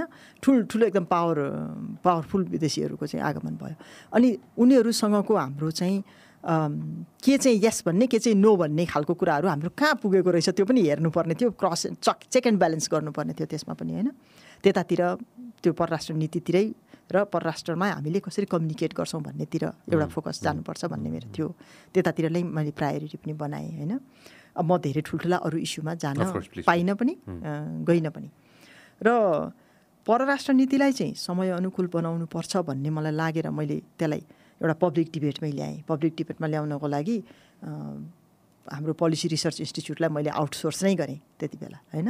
तपाईँले विभिन्न दलका मान्छे पनि परराष्ट्रविदहरू पनि ल्याउनुहोस्, अहिलेको परराष्ट्र नीतिलाई समय सापेक्ष बनाउनको लागि छलफल चलाउनुहोस् भने उहाँले छलफल चलाउनु भयो। विष्णुराज उप्रेती हुनुहुन्थ्यो, उहाँले चाहिँ पिआरआईमा छलफल चल्यो राम्रोसँग। त्यसपछि आयो, त्यो एउटा मेरो प्रायोरिटी थियो। अनि अर्को प्रायोरिटी भनेको चाहिँ यो चाहिँ अब 42 दिनमा मलाई एउटा लर्निङ पनि भयो वास्तवमा। विदेशीहरूले आफ्नो इन्ट्रेस्ट कसरी चाहिँ पेनिट्रेट गर्दा रहेछन् र कसरी चाहिँ उ गर्दा रहेछन् भन्ने एउटा खालको इन्ट्रेस्ट ऊ पनि भयो, त्यो लर्निङ पनि भयो। तर त्यो सँगसँगै अलिकति चाहिँ दुईवटा मेजर डिसिजन गर्न मैले भने परराष्ट्र मन्त्री हाम्रो प्रधानमन्त्रीज्यूलाई, र उहाँले हेल्प पनि गर्नुभयो। त्यसमा एउटा चाहिँ के देखियो भनेदेखि अरू देशबाट मान्छेहरू आउने, परराष्ट्र मन्त्रीलाई पनि भेट्छन्, प्रधानमन्त्रीलाई पनि भेट्छन्। परराष्ट्र मन्त्रीसँग के कुरा गर्यो प्रधानमन्त्रीलाई थाहा हुँदैन, उयो परराष्ट्र मन्त्रीले ब्रिफ गर्छ। प्रधानमन्त्रीसँग के भयो थाहा हुँदैन, उहाँले भन्न खोज्नुभयो भने थाहा हुन्छ, न त थाहा हुँदैन। तर त्योभन्दा महत्त्वपूर्ण उहाँले अरू थुप्रै अधिकारीहरूलाई भेट्नुहुन्छ यो बिचमा, के कुराहरू गर्नुहुन्छ, परराष्ट्रलाई केही पनि थाहा हुँदैन। अनि मलाई चित्त नबुझेको कुरो कहाँनिर थियो भने त्यो चाहिँ मेरो अनुभवको कारणले मैले गएर प्रधानमन्त्रीलाई भने एमसिसी परियोजना आयो नेपालमा होइन। एमसिसी परियोजना सुरुदेखि अन्तिमसम्म दुईवटा संस्थाहरू चाहिँ इन्भल्भ भएको छ, राष्ट्रिय योजना आयोग, अर्थ मन्त्रालय। अरू कसैलाई थाहा छैन। सुई बढ्यो। म त्यति बेला उसमा राष्ट्रिय योजना आयोगमा भएको भएर मैले अलिअलि थाहा पाएँ। सुई बढ्यो। त्यसपछि चाहिँ एमसिसी अलमोस्ट पास हुने बेलामा जब संसदमा आयो र डिबेट हुन थाल्यो, त्यसपछि हामीसँग इन्डो पेसिफिकको कुरा आयो। इन्डो पेसिफिक राजनीति त्यो स्ट्राटेजी अन्तर्गत पर्छ कि पर्दैन भनेर व्यापक अब छलफल चल्यो। मेरो पोइन्ट के थियो भने जब यो परियोजना इन्टर भयो, यो परियोजना इन्टर हुँदाखेरि नै परराष्ट्र पनि लुपमा थियो भनेदेखि त यो कुन स्ट्राटेजीमा पर्छ भन्ने कि पर्दैन भन्ने कुरा त अगाडि नै थाहा हुन्थ्यो नि त। त्यतातिर पनि त परराष्ट्रको लुप त हुनु पर्थ्यो, त्यो थाहा भएन। बिच नेताहरूले के कुरा गर्नुभयो त्यो पनि थाहा भएन। अनि त्यसपछि चाहिँ बाहिर कन्ट्राडिक्टोरी स्टेटमेन्टहरू जान्छन्। मन्त्रीले एउटा भन्नुहुन्छ, प्रधानमन्त्रीले अर्को भन्नुहुन्छ, अर्कोले अर्को भन्नुहुन्छ, एकदम कन्ट्राडिक्सन हुन्छ। त्यो भएर दुईवटा कुरा मैले प्रधानमन्त्रीलाई भने, मन्त्री परिषदमा लगेँ, दुइटै पास भयो। एउटा भनेको चाहिँ कुनै पनि अफिसको अफिसियलहरूले विदेशी व्यक्तिहरूलाई भेट्नु पर्दा परराष्ट्रको मान्छे अनिवार्य रूपमा हुनुपर्छ। यो हुनुपर्छ भनेको कारण चाहिँ के हो भने इन्स्टिट्युसनल मेमोरी होस्, सबैजना लुपमा होस्, परराष्ट्रलाई थाहा होस् भनेर होइन। त्यो मन्त्री परिषदले निर्णय पनि गरौँ, ठिक छ। तर त्यसमा चेक गर्न नसकिने एउटा कुरा चाहिँ के रह्यो भने त्यो चाहिँ अब फेरि हामीले आफैलाई पनि भन्नुपर्छ, राजनीतिक दलहरूले पनि भन्नुपर्छ। अब अफिसमा भेटेको कुरा त परराष्ट्रको मान्छे जान्छ अब, किनभने त्यो निर्णय भयो क्या, मन्त्री परिषदले निर्णय गरेर परराष्ट्रको मान्छे चाहिँ सबै ठाउँमा बस्नै पर्ने, नोट लिनुपर्ने, नोट लिइसकेपछि त त्यो एउटा इन्स्टिट्युसनल मेमोरी भएर बस्छ भन्ने भयो। त्यो त तपाईँ चिया खाना बेकरी क्याफेमा बोलाउनुहुन्छ भने के गर्ने, डिनर खाना प्रधानमन्त्रीसँग बसेर बोलाउनुहुन्छ र इन्फर्मल कुरामा मेजर डिसिजनहरू गरिदिनुहुन्छ भने के गर्ने। त्यो एउटा चाहिँ हामीसँग लुपहोल छ, त्यसलाई करेक्सन गर्नुपर्ने जरुरी छ। कसरी गर्ने, व्यक्तिले गर्ने हो त्यो। फेरि तपाईँ आफू इमान्दार हुनु पऱ्यो कि तपाईँ कोसँग बोल्दै हुनुहुन्छ, के कुरामा बोल्दै हुनुहुन्छ, देशको इन्ट्रेस्ट कहाँनिर छ भन्ने कुरा चाहिँ तपाईँ आफू कति इमान्दार हुनुहुन्छ त्यसमा भर पर्छ। त्यो एउटा भयो। अनि अर्को मैले त्यो सँगसँगै गरेको छु, अघि मैले एमसिसीको पनि उदाहरण दिएँ। कुनै पनि मेजर परियोजनाहरू नेपालमा आउँदैछन् भने परराष्ट्र लुपमा हुनैपर्छ। अहिलेको यो ध्रुवीकरणको अवस्थामा परराष्ट्र लुपमा हुनुपर्छ। परराष्ट्र लुपमा थिएन भने यसपालि मुस्ताङमा 9 करोड चाहिँ हाम्रो एउटा छिमेकी देशले दिएर बौद्ध विश्वविद्यालय बनाउने भनेर अनि त्यहाँ स्थापना भइसक्थ्यो। त्यसले चाहिँ हाम्रो भू राजनीतिक अवस्था के हुन्थ्यो होला, कहाँ पुग्थ्यो होला। तर त्यो निर्णयले गर्दाखेरि कम्तीमा परराष्ट्रमा त्यो कुरा त आयो नि त, होइन? यो खालको निर्णयहरू चाहिँ जरुरी हुँदो रहेछ। मेरो एउटा अलिकति ध्यान त्यता पनि गयो।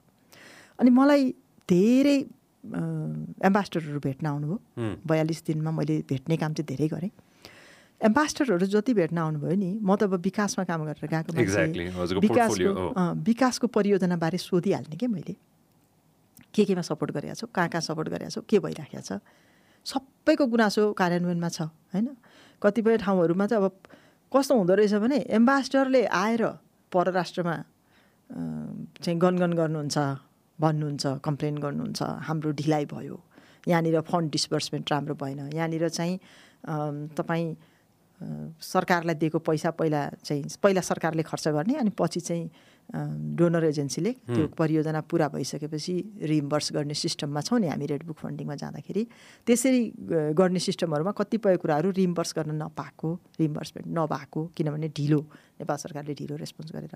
कतिपय ठाउँहरूमा परियोजना सानो सानो कुराले, बिजुलीको बिल चाहिँ नतिरेको कारणले विद्युत प्राधिकरणले क्लियरेन्स नदिएर मेजर ठुला परियोजना 2टा परियोजना त कम्प्लिट हुन सकेका छैनन्। सिम्पल त्यो चाहिँ अब त्यो कार्यान्वयन गर्ने मन्त्रालय र विद्युत प्राधिकरण 2टा बसेर सर्ट आउट गरे, त्यो 2टा परियोजना तुरुन्तै कम्प्लिट हुन्छ। त्यो हुन सकेको छैन। एम्बासडरले आएर चित्त दुखाउनुहुन्छ। अब एउटा एम्बासडरले के भन्नुभयो, 3 वर्ष अगाडि चाहिँ हामी के हात्तीको बच्चा हो क्यारे, हात्तीको बच्चा चाहिँ त्यहाँ लैजाने भनेर निर्णय गरेको रे, अहिलेसम्म पठाएको छैन अरे, बच्चा के भइसकिसक्यो, होइन? त्यस्ता खालका कुराहरू, एकदम साधारण कुराहरू जुन चाहिँ समन्वयको अभावमा रोकिएका छन्। मेजर विकासका परियोजनाहरू पनि रोकिएका छन्। त्यसरी एउटा मन्त्रालयले त आफूले कार्यान्वयन गरेको कुरा त्यो कम्प्लिसन रिपोर्ट नदिँदाखेरि, कम्प्लिसन रिपोर्ट समयमा नदिँदाखेरि 1.5 अर्ब रुपियाँ चाहिँ त्यो डोनरले त्यहाँ राख्न पाएको छैन। यस्ता कुराहरू छन्। अनि मैले त्यो सबै कुरा सुनेपछि मैले चाहिँ सबै सहसचिवहरूलाई बोलाएर के भने तपाईँले हेर्ने देशमा देशले कुन किन त्यहाँ त देशहरू छुट्याइदिएको छ। एउटा यो प्रश्न म अहिले के समयमा राख्नु, डिभिजन छ, त्यो डिभिजनमा चाहिँ देशहरू छुट्याइएको छ, होइन? तपाईँले हेर्ने डिभिजनभित्र पर्ने देशहरूको विकासका आयोजनाहरू अहिले के छन्, के कारणले अड्किएका छन्, मलाई म्याट्रिक्स बनाएर दिनुहोस् भने मलाई म्याट्रिक्स बनाउनुहोस् के कारणले अड्किएको छन्। उहाँहरूले दिँदै हुनुहुन्थ्यो, मेरो कार्यकाल सकिहाल्यो, होइन? तर मैले के देखेको भने परराष्ट्रले त्यसमा सहजीकरण गर्न सक्छ, प्रोभाइडेड द्याट परराष्ट्र इज अन लुप। तपाईँ लुपमै हुनुहुन्न भनेदेखि त सक्नुहुन्न नि। म अहिले अर्को एउटा कुनै देशको सुनेको थिएँ मैले, जुन देशमा चाहिँ just to ask you a quick question यहाँ, होइन, अफिस छ अरे कि, होइन, हरेक एउटा देश हेर्नको लागि चाहिँ एउटा टिम छ अरे कि यो देशमा, होइन, एउटा बडो ठुलो पावरफुल नेसन, होइन? एउटा इक्जाम्पल हाइपोथेटिकल चाहिँ होइन, यो रियल इक्जाम्पल एउटा, होइन? हरेक देशको लागि एउटा टिम छ अरे, एउटा डेस्क भनौँ न छ अरे, होइन? हाम्रोमा विभागहरू, डिपार्टमेन्टहरू छन्। अनि त्यो एउटा डिपार्टमेन्ट जस्तो साउथ एसिया डेस्क भन्छ। साउथ एसिया डेस्कले सार्क कन्ट्रीहरूलाई हेर्छ, है? अर्को डेस्क छ जसले चाहिँ चाइना प्लस इस्ट एसियन कन्ट्रीहरूलाई हेर्छ, होइन? अनि अर्को डेस्क छ जसले चाहिँ गल्फ कन्ट्रीहरूलाई हेर्छ।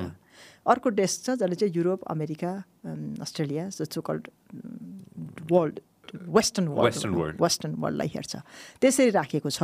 अनि त्यहाँको जनशक्ति त्यो इन्डिभिजुअल देशमा प्रायोरिटी दिने, होइन? अनि आर्थिक कुटनीतिका कुरा गर्छौँ हामीले, अनि अब पर्यटकहरू भित्र्याउने कुरा गर्छौँ हामीले, होइन? पर्यटनका कुटनीतिका कुरा गर्छौँ, अथवा चाहिँ युएनमा हाम्रो चाहिँ दरिलो उपस्थितिको विषयमा हामीले कुरा गर्छौँ। अहिलेको जनशक्तिले त्यो धान्न चाहिँ गाह्रो छ। बढाउनलाई अगेन 42 डेजमा त के मात्र गर्ने होइन, बढाउने सोच राख्नु भएको थियो? बढाउने सोच पनि राखेको थिएँ। मेरो चाहिँ प्रायोरिटी के थियो भने हाम्रा एम्बेसीहरू, विदेशमा भएका हाम्रा एम्बेसीहरूलाई नै क्यापासिटेट गर्नुपर्छ भन्ने थियो मेरो चाहिँ। समय भएको भए मैले त्यो पनि गर्थेँ, किनभने हाम्रो एम्बेसीमा राम्रोसँग काम हुने हो त्यो देशमा। मलाई थाहा छ नि त, म स्विस एम्बेसीमा बसेर आएको हो, 6 वर्ष काम गरेको छु। त्यहाँको एम्बेसीले कस्तो कस्तो खालको इन्फर्मेसनहरू चाहिँ उता पठाउँछ र उताबाट प्रोसेस भएर आउँछ भन्ने त देखेको छु नि त। अनि हाम्रोमा त यहाँ त त्यो त के पनि हुँदैन नि त। अनि त्यसले गर्दाखेरि यहाँ बसेको जनशक्ति धेरै ठुलो भएर पनि अब हामीले त्यो पुर्याउन सक्दैनौँ। भए त राम्रो हो, तर हामी त्यो पुर्याउन सक्दैनौँ होइन। मलाई चाहिँ कस्तो लाग्ने भनेदेखि डिपार्टमेन्ट छ, यहाँ डेस्क छ, त्यो डेस्कले हेर्ने कन्ट्रीहरूमा त हाम्रो केही न केही उपस्थिति त छ।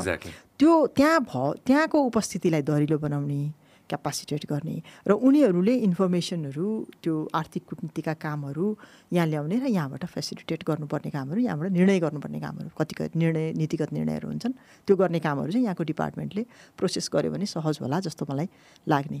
अब यहाँको चाइनाको एम्बेसडरले डिनरमा एकचोटि बोलाउनु भएको थियो, गएको थिएँ है।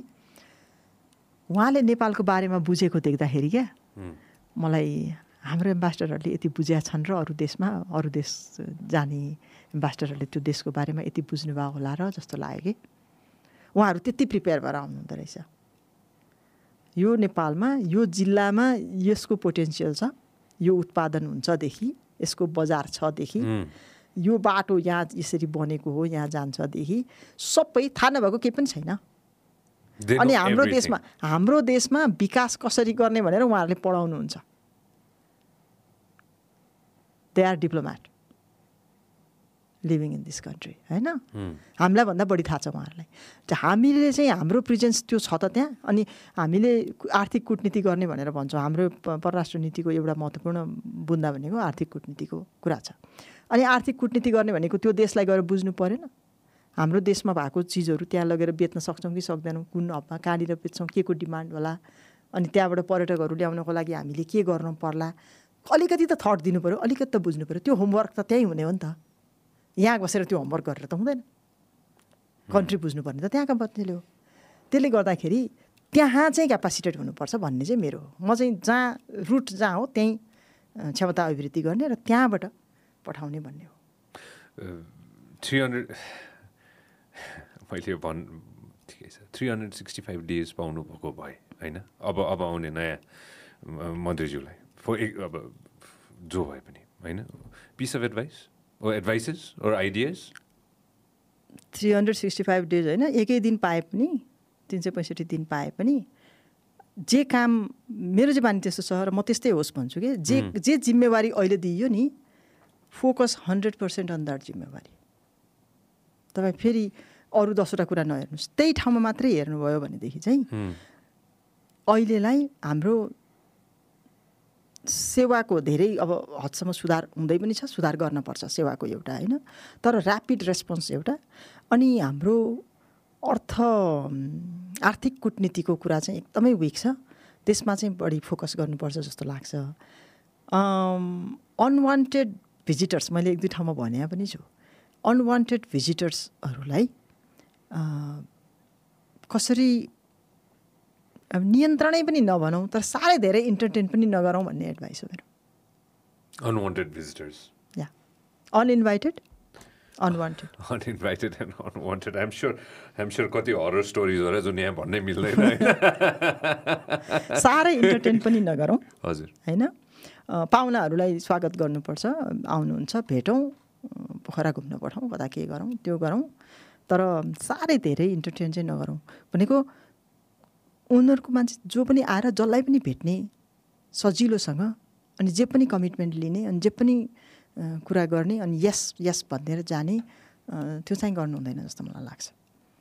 त्यो चाहिँ मैले चाहिँ रोक्ने थिएँ म भएको भएदेखि। म रोकेँ पनि 1-2टा त, तर अब फेरि हिँडिहाल्यो। निडरता, यो निडरता म्याम सानैदेखि from a young age, from a very young age? एकदमै निडरता त हो। म अलि मनमा लागेको कुरा सानैदेखि नै भन्ने हो। किनभने भन्दा यो पनि एउटा इन्ट्रेस्टिङ छ। मेरो बाल्यकालको एउटा उदाहरण म तपाईँलाई दिन्छु ल। यसले यो हाम्रो कल्चरमा हुनुपर्छ जस्तो लाग्छ क्या मलाई। तपाईँलाई म एउटै उदाहरण दिन्छु। हाम्रो घरमा भैँसी थियो क्या, अनि हामी चाहिँ भैँसी चराउँथ्यौँ सानोमा। अनि बिहान भैँसी चराउनु जाने, अनि त्यसपछि स्कुल जाने। अब गाउँमा त्यही त हो नि, गरिन्थ्यो होइन। अनि एकचोटि क्या गाउँमा त्यति बेला यो चाहिँ मलाई एकदम भिज्छ र मैले त्यो तपाईँसँग आज सेयर गर्न खोजेको कल्चर पनि हो यो भन्ने कुरा चाहिँ। हाम्रो गाउँमा एकचोटि के भएको थियो भने, म 5 कक्षामा पढ्थेँ। बिहान भैँसी चराउन गयो, आइयो, स्कुल गएँ। स्कुल जाने बित्तिकै टिचरले के भन्नुभयो भने, भोलि तिमीहरू आउँदाखेरि यहाँ सबैजनाले ज्योमेट्री बक्स लिएर आउनुपर्छ भन्नुभयो है। ज्योमेट्री बक्स सबैले लिएर आउनुपर्छ, जसले ल्याउँदैन कान समातेर पिटाइ खान्छ भन्नुभयो।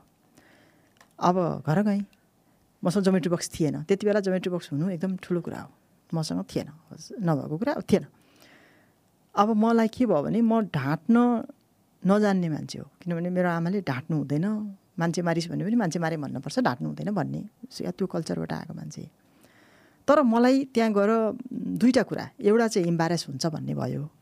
टिचरले त अब बेन्चमा त्यो उभ्याएर कान समातेर के गर्न हुन्छ, अनि त्यो इम्बारेस हुन्छ भन्ने पनि भयो एउटा होइन, डर पनि लाग्यो। एउटा इम्बारेस भयो, अनि अर्को चाहिँ सरको डर लाग्यो भन्नु पऱ्यो होइन। त्यो दुइटै कारणले मैले चाहिँ छिमेकी दाईसँग गएर चाहिँ ज्योमेट्री बक्स मागेँ।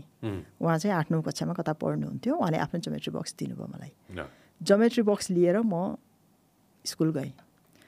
अब सबैले आफ्नो आफ्नो अगाडि राख भन्नुभयो सरले। सबैले हामीले आफ्नो आफ्नो अगाडि ज्योमेट्री बक्स राख्यौँ। आउनुभयो उहाँ, अरूको पनि हेर्दै जानुभयो, मेरो पनि आएर हेर्नुभयो, बहुत पल्टाइ हेर्नुभयो। अनि त्यसपछि त्यो पाना, त्यो ज्योमेट्री बक्समा त्यो टुल्सहरू हुन्छ, त्यसको तलपट्टि एउटा पाना हुन्छ, त्यो पाना चाहिँ यस्तो पल्टाउनु भयो। पल्टाउँदाखेरि जुन दाईको मैले लिएर गएको त्यो दाईको नाम लेखेको रहेछ क्या त्यहाँ होइन। अनि मेरो टिचरलाई थाहा भयो यो चाहिँ त्यो दाईको हो भन्ने कुरा थाहा भयो। मैले ठगेको भन्ने पनि उहाँले बुझ्नुभयो। त्यसपछि सबै हेरिसकेपछि अनि उहाँले मलाई बोलाउनु भयो। अनि उहाँले मलाई बोलाएर दुईवटा कुरा भन्नुभयो। एउटा कुरा, तिमीसँग ज्योमेट्री बक्स थिएन भने मसँग छैन सर किन भनेर होइन, तिमीले त भन्न सक्नु पर्थ्यो पब्लिकली, किन भनेनौ? मैले भने डर लाग्यो। अनि उहाँले, तिमीले किन्न सकेनौ भने त तिम्रो फल्ट त होइन, तिम्रो गल्ती त होइन, तिमीले किन्न सकेनौ। मसँग ज्योमेट्री बक्स छैन किनभने मेरो मम्मीले मलाई किनिदिन सक्नु भएन, त्यति भन्थे त पुगिहाल्थ्यो नि। तिमीले बुझ्नुपर्छ, पहिलो कुरा आफूसँग जे चिज छैन त्यो कुरा छैन भन्नुपर्छ, केही पनि हुँदैन, कसैले मार्दैन तिमीलाई, छैन भनिदेऊ। र दोस्रो कुरा, तिमीले गरिबी छौ अरे किन्न सकेनौ अरे यो मेरो फल्ट होइन भन्नु, मेरो गल्तीले यो भएको होइन, मेरो गल्तीले भएको भए पो म डराउनु त, जो तिम्रो गल्तीले भएको छैन भने तिमी किन डराउने भनेर मलाई उहाँले एकदम इम्पावर गर्नुभयो। भएको के रहेछ भनेदेखि त्यति बेला चाहिँ त्यो स्कलरसिप आउँथ्यो, गरिब तथा जेहेन्दार विद्यार्थी के भन्ने स्कलरसिपहरू आउँथ्यो त्यति बेला। राजाको बर्थडेमा, रानीको बर्थडेमा आउँथे क्या त्यस्ता कुराहरू। अनि हाम्रो स्कुलमा पनि त्यो स्कलरसिप आएको रहेछ। अनि त्यो स्कलरसिपमा स्टेसनरी दिने भनेर को विद्यार्थीलाई दिने भनेर सेलेक्ट गर्नुपर्ने रहेछ। त्यो सरले चाहिँ त्यो मलाई सेलेक्ट गर्नको लागि उहाँले चाहिँ त्यहाँ सबैलाई लिएर आउनु भन्नुभएको रहेछ। मैले त अर्काको मागेर लगेर पनि देखाइदिएँ। अनि उहाँले के भन्नुभयो भने, तिमीले पाउने अवसर पनि गुमाउँछौ, भनेनौ भने तिमीले पाउने अवसर पनि गुमाउँछौ, त्यो भएर भन्नुपर्छ। त्यो सर अहिले पनि हुनुहुन्छ, मसँग भेट भइरहन्छ। सरलाई म धेरै आदर गर्छु किनभने उहाँले मलाई त्यो, आमाले पहिल्यैदेखि भन्नुहुन्थ्यो ढाँट्नु हुँदैन, मनमा कुरा राख्नु हुँदैन, भनिहाल्नुपर्छ। तर बच्चा हो, डराउँछ। अनि गरिब हुनु, अप्ठ्यारोमा पर्नु तिम्रो गल्ती होइन भन्ने कुरा चाहिँ उहाँले इन्स्टल गरिदिनु भयो। त्यो भइसकेपछि मलाई कस्तो लाग्छ भने अहिले मैले आफूले मेरो कन्ट्रोलमा भएको कुरा पनि गरिनँ भनेदेखि पो मेरो फल्ट हो त। जब मेरो कन्ट्रोलमा कुनै कुरा छैन अनि मैले किन भन्न डराउने, किन गर्न डराउने जस्तो लाग्छ। अनि त्यो एउटा लेसन हो, त्यो एउटा कल्चर पनि हो। र अहिले चाहिँ म निडरै हो, निडरै हो। मलाई भन्नुपर्ने कुराहरू चाहिँ म भन्छु र मेरो कारणले हो भनेदेखि मैले आफैलाई पनि भन्छु, मेरो कारणले कुनै कुरा गलत भइरहेको छ भनेदेखि चाहिँ मसँग अथोरिटी छ, त्यो मैले सच्याउनुपर्छ होइन। तर मेरो कन्ट्रोलमा छैन भने म साह्रै चिन्ता गर्ने चाहिँ होइन, तर यो यस्तो भयो है भनेर चाहिँ भन्न ढकढकाउनुपर्छ, भयो हुन्छ नभए हुँदैन भन्ने कुरा हो। अनि त्यसमा चाहिँ अर्को एकजना दाइको पनि बहुत धेरै, डाक्टर अर्जुन कार्की हुनुहुन्छ, उहाँको पनि एकदम धेरै हात छ। उहाँले चाहिँ के भन्नुहुन्छ भने कुनै पनि कुरा तपाईँले कोसिस गर्नुभयो भने सफल हुन पनि सक्छ, असफल हुन पनि सक्छ। 50% हो सफल हुने, 50% सफल नहुने 50% होइन। कोसिसै गर्नु भएन भने 100% हुँदैन। त्यो पनि एउटा मन्त्र हो क्या। अनि मैले चाहिँ मेरो कामहरूमा प्रत्येक ठाउँहरूमा त्यो मन्त्रहरू चाहिँ प्रयोग गर्छु। बच्चैदेखिको मन्त्र हो र त्यो मन्त्र मैले प्रयोग गर्छु। अनि त्यसले मलाई निडर बनाउँछ, मलाई मनमा लागेको कुरा भन्न पनि मलाई निडर बनाउँछ। अनि कोसिस गर्दा भइहाल्छ कि, अनि कोसिस गरेन भने हुँदैन 100% भन्ने थाहा छ। अनि त्यही भएर कोसिस गर्छु, कोसिस गर्दा हुन्छ, इन्ट्रेस्टिङ तालले हुँदो रहेछ। हामीले हामीले कतिवटा एपिसोड गऱ्यौँ आजसम्म? 300 भयो होइन? 301 हो यो। मैले कहिले भनेको थिएन होला, आमा याद आयो मलाई आज है। मैले अघि नै हजुरलाई अफेयर भनेको थिएँ नि होइन, यही कुरा हो होइन, सानैदेखि यही कुरा होइन, डराउनु हुँदैन भन्ने कुरा होइन। र हजुरले जुन कथा सुनाउनु पनि होइन, आइएम स्योर यु रियलाइज होइन, हजुरले भन्दै मलाई बच्चादेखि नै भनेको कुरा यही नै हो होइन। आफूले गल्ती गरेको छैन भने डराउनै भएन भन्ने, मजाले भन्ने। युथलाई स्पेसली अफकोर्स हजारवटा प्रश्न छ मसँग होइन। मेरो जुन लिसनर बेस छ अहिले जसले सुनिरहेछ होइन, एउटा बडो ठुलो कारण मैले यो सुरु गरेको कारण पनि होइन, अफकोर्स ठुल्ठुला मिडिया हाउसेस छन् हाम्रो देशमा, कमी नै छैन होइन। म आफै पनि अब आबद्ध नै लामो समयदेखि रेडियोबाटै सुरु गरेँ मैले होइन। यो खोल्नुको कारण पनि मेरो एउटा ठुलो चाहना, इच्छा चाहिँ के थियो भन्दाखेरि चाहिँ मान्छेले एक्सप्रेस गर्न सकुन् आफूलाई भन्ने चाहिँ एउटा त्यो ठुलो गुम्सिएर बस्या हो नि त हामी होइन त होइन। धेरै अगाडिदेखि नै भनौँ न, अब त सुनेर आएको, मैले त इतिहास पढाइ मात्र हो होइन। अब राजा महाराजदेखि लिएर अब सबैले कतै न कतैबाट एउटा एक किसिमको एउटा कन्ट्रोल त थियो नि त कतै न कतैबाट होइन। त्यो मेरो पर्सनल ओपिनियन हो फेरि होइन। सो अहिले अलिक जसरी खुला छ होइन, यो गर्नुको कारण पनि के थियो भन्दाखेरि चाहिँ एक्सप्रेस गर आफूलाई होइन। तिमीले कसैसँग बाँधिएर गर्नु पर्दैन, just turn on your camera and express yourself, turn on your device and express yourself भनेर यो गरेको। र एज अ लगभग कति धेरै यस्तै खाले पडकास्टहरू देख्दाखेरि मलाई बडो खुसी लाग्छ म्याम होइन। र हजुरले भन्दै नै त्यो एउटा कुरा चाहिँ बडो मलाई त्यो निडरताको कुरा चाहिँ होइन बडो मन छ एज अन 300th एपिसोड। मेरो यङ लिसनर बिसलाई हजुरले के भन्नुहुन्छ म्याम होइन, स्पेसली यङ देशभित्र देश बाहिर जो मैले फिमेल मात्र भन्दिनँ होइन, young boys, not just girls, young बोइजहरू पनि होइन, सबैलाई होइन, what would you like to say to them? यो एउटा स्पेसिफिक टर्ममा हुन्छ नि होइन, एक्सप्रेसिङ, भोइसिङ आफ्नो ओपिनियन र नडराइकन होइन। यसमा anything else you want to add ma'am? होइन, आफूप्रति इमान्दार हुने हो, अरूलाई देखाउनको लागि इमान्दार हुने होइन है। तपाईँ आफूप्रति हामीले आफैलाई प्रश्न गऱ्यौँ भने धेरै आन्सरहरू त्यहीँबाट आउँछ कि। अनि मैले गल्ती गरेको छैन भने कतिपय कुराहरू चाहिँ हामीलाई लाग्छ हामीले गल्ती गरेको छैन जस्तो लाग्छ, तर अरूको नजरमा त्यो गल्ती पनि देखिन सक्छ, त्यो पनि हुनसक्छ होइन। तर तपाईँले आफूलाई सोध्ने हो कि मैले यो कुरा गरेको ठिक छ कि छैन, मेरो मनले के भन्छ, मेरो मनले जे भन्छ त्यो गर्ने हो, त्यो भन्ने हो, गुम्स्याएर राख्ने चाहिँ होइन। तपाईँले एकदम राम्रो काम गर्नुभएको छ एक्सप्रेस गराउनको लागि, जति युथहरूलाई अगाडि ल्याउनु भएको छ। अहिले धेरै हामी अब अहिले त 20-25% को कुरा गरिराखेका छौँ, तर त्योभन्दा धेरै माथि छ हाम्रो यो मानसिक समस्या, मानसिक रोगको समस्या। किन भन्दाखेरि हामीले एक्सप्रेस गर्न लजाउँछौँ, डराउँछौँ। कतिपय ठाउँहरूमा चाहिँ हामीसँग हाम्रो हैसियतले पुगिराखेको हुँदैन, तर हामी अरूलाई पियर प्रेसर यति धेरै हुन्छ कि हामीले त्यो देखाउनको लागि खोज्छौँ। छ भने छ, छैन भने छैन, इट्स नट माई फल्ट होइन। म यस्तो देखिन्छु, म यस्तै देखिन्छु, इट्स नट माई फल्ट। म आफै राम्रो छु होइन, म आफै राम्रो छु। मेरो लागि म राम्रो छु। आफूले आफूलाई माया गर्नुपर्दो रहेछ, त्यसपछि बल्ल अरूले माया गर्छ है। आफूले आफूलाई माया गर्ने र आफूले आफूलाई ट्रस्ट गर्ने अनि आफूले आफूलाई सुन्ने, त्यति गऱ्यौँ भनेदेखि हामी सेल्फ इम्पावर्ड हुन्छौँ जस्तो लाग्छ मलाई। अनि सेल्फ इम्पावर्ड भइसकेपछि अरूले दबाउनै सक्दैन। मलाई कसैले चाहिँ हेप्न सक्छ जस्तो मलाई लाग्दैन। कसरी गर्ला र जस्तो लाग्छ। बडो मन पर्यो, बडो म यो सबैजनालाई थोरै कन्टेक्स्ट दिन्छु ल। म केही दिन अगाडि अफकोर्स हजुर फरेन मिनिस्ट्रीमा जाँदाखेरिदेखि लिएर होइन, म अस्ति भर्खर त्यो कार्यक्रममा पनि होइन नारीको कार्यक्रममा पनि हजुरले एक दुई थोक भन्नुभएको थियो, म त्यो थोरै टच बेस मात्र गर्छु। मलाई बडो होइन, मलाई एकदमै मन छोको समय चाहिँ कतिखेर थियो भन्दाखेरि चाहिँ स्कलरसिपको कुरा गर्नुभएको थियो कि हजुरले होइन। मैले जति पढेँ होइन एज अ होइन म्याम, हजुरले जति पढ्नुभयो मेजोरिटी सबै if I'm not mistaken scholarship होइन। हजुरले ठुलो मान्छे बन्नको लागि पढ्नुपर्छ भनेर आमाले भन्नुभएको थियो। त्यो पढ्नको लागि पैसा थिएन होइन। र मैले जे गर्नु पऱ्यो मैले गरेँ, म पढ्दै गएँ, स्कलरसिप खोज्दै गएँ, पैसा थिएन पढ्दै गएँ भनेर होइन।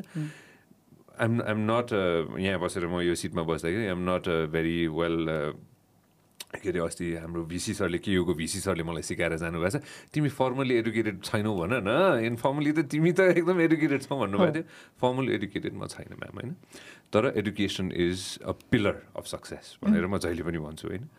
Please ma'am once again young boys and girls होइन, उनीहरूलाई यो सन्दर्भमा if you could just shed a little bit of light, यो स्टोरी पनि प्लिज थोरै। मेरो अनुभव कस्तो छ भनेदेखि स्टोरी त अब अस्ति पनि मैले भनिहालेँ होइन। मेरो एकदमै आर्थिक अवस्था एकदमै कमजोर परिवारको हो म। एकल आमाको सन्तान भन्दा पनि हुन्छ, किनभने बाबा म 1 वर्षको हुँदा बित्नु भयो हो अर्को देशमा।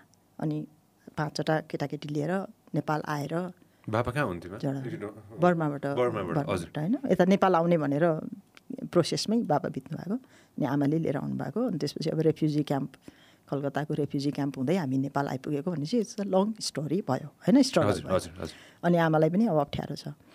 तर मेरो आमाले सानैदेखि कसरी हो, अब पण्डितको छोरी हो, यहाँ ताप्लेजुङको पण्डितको छोरी हो मेरो आमा।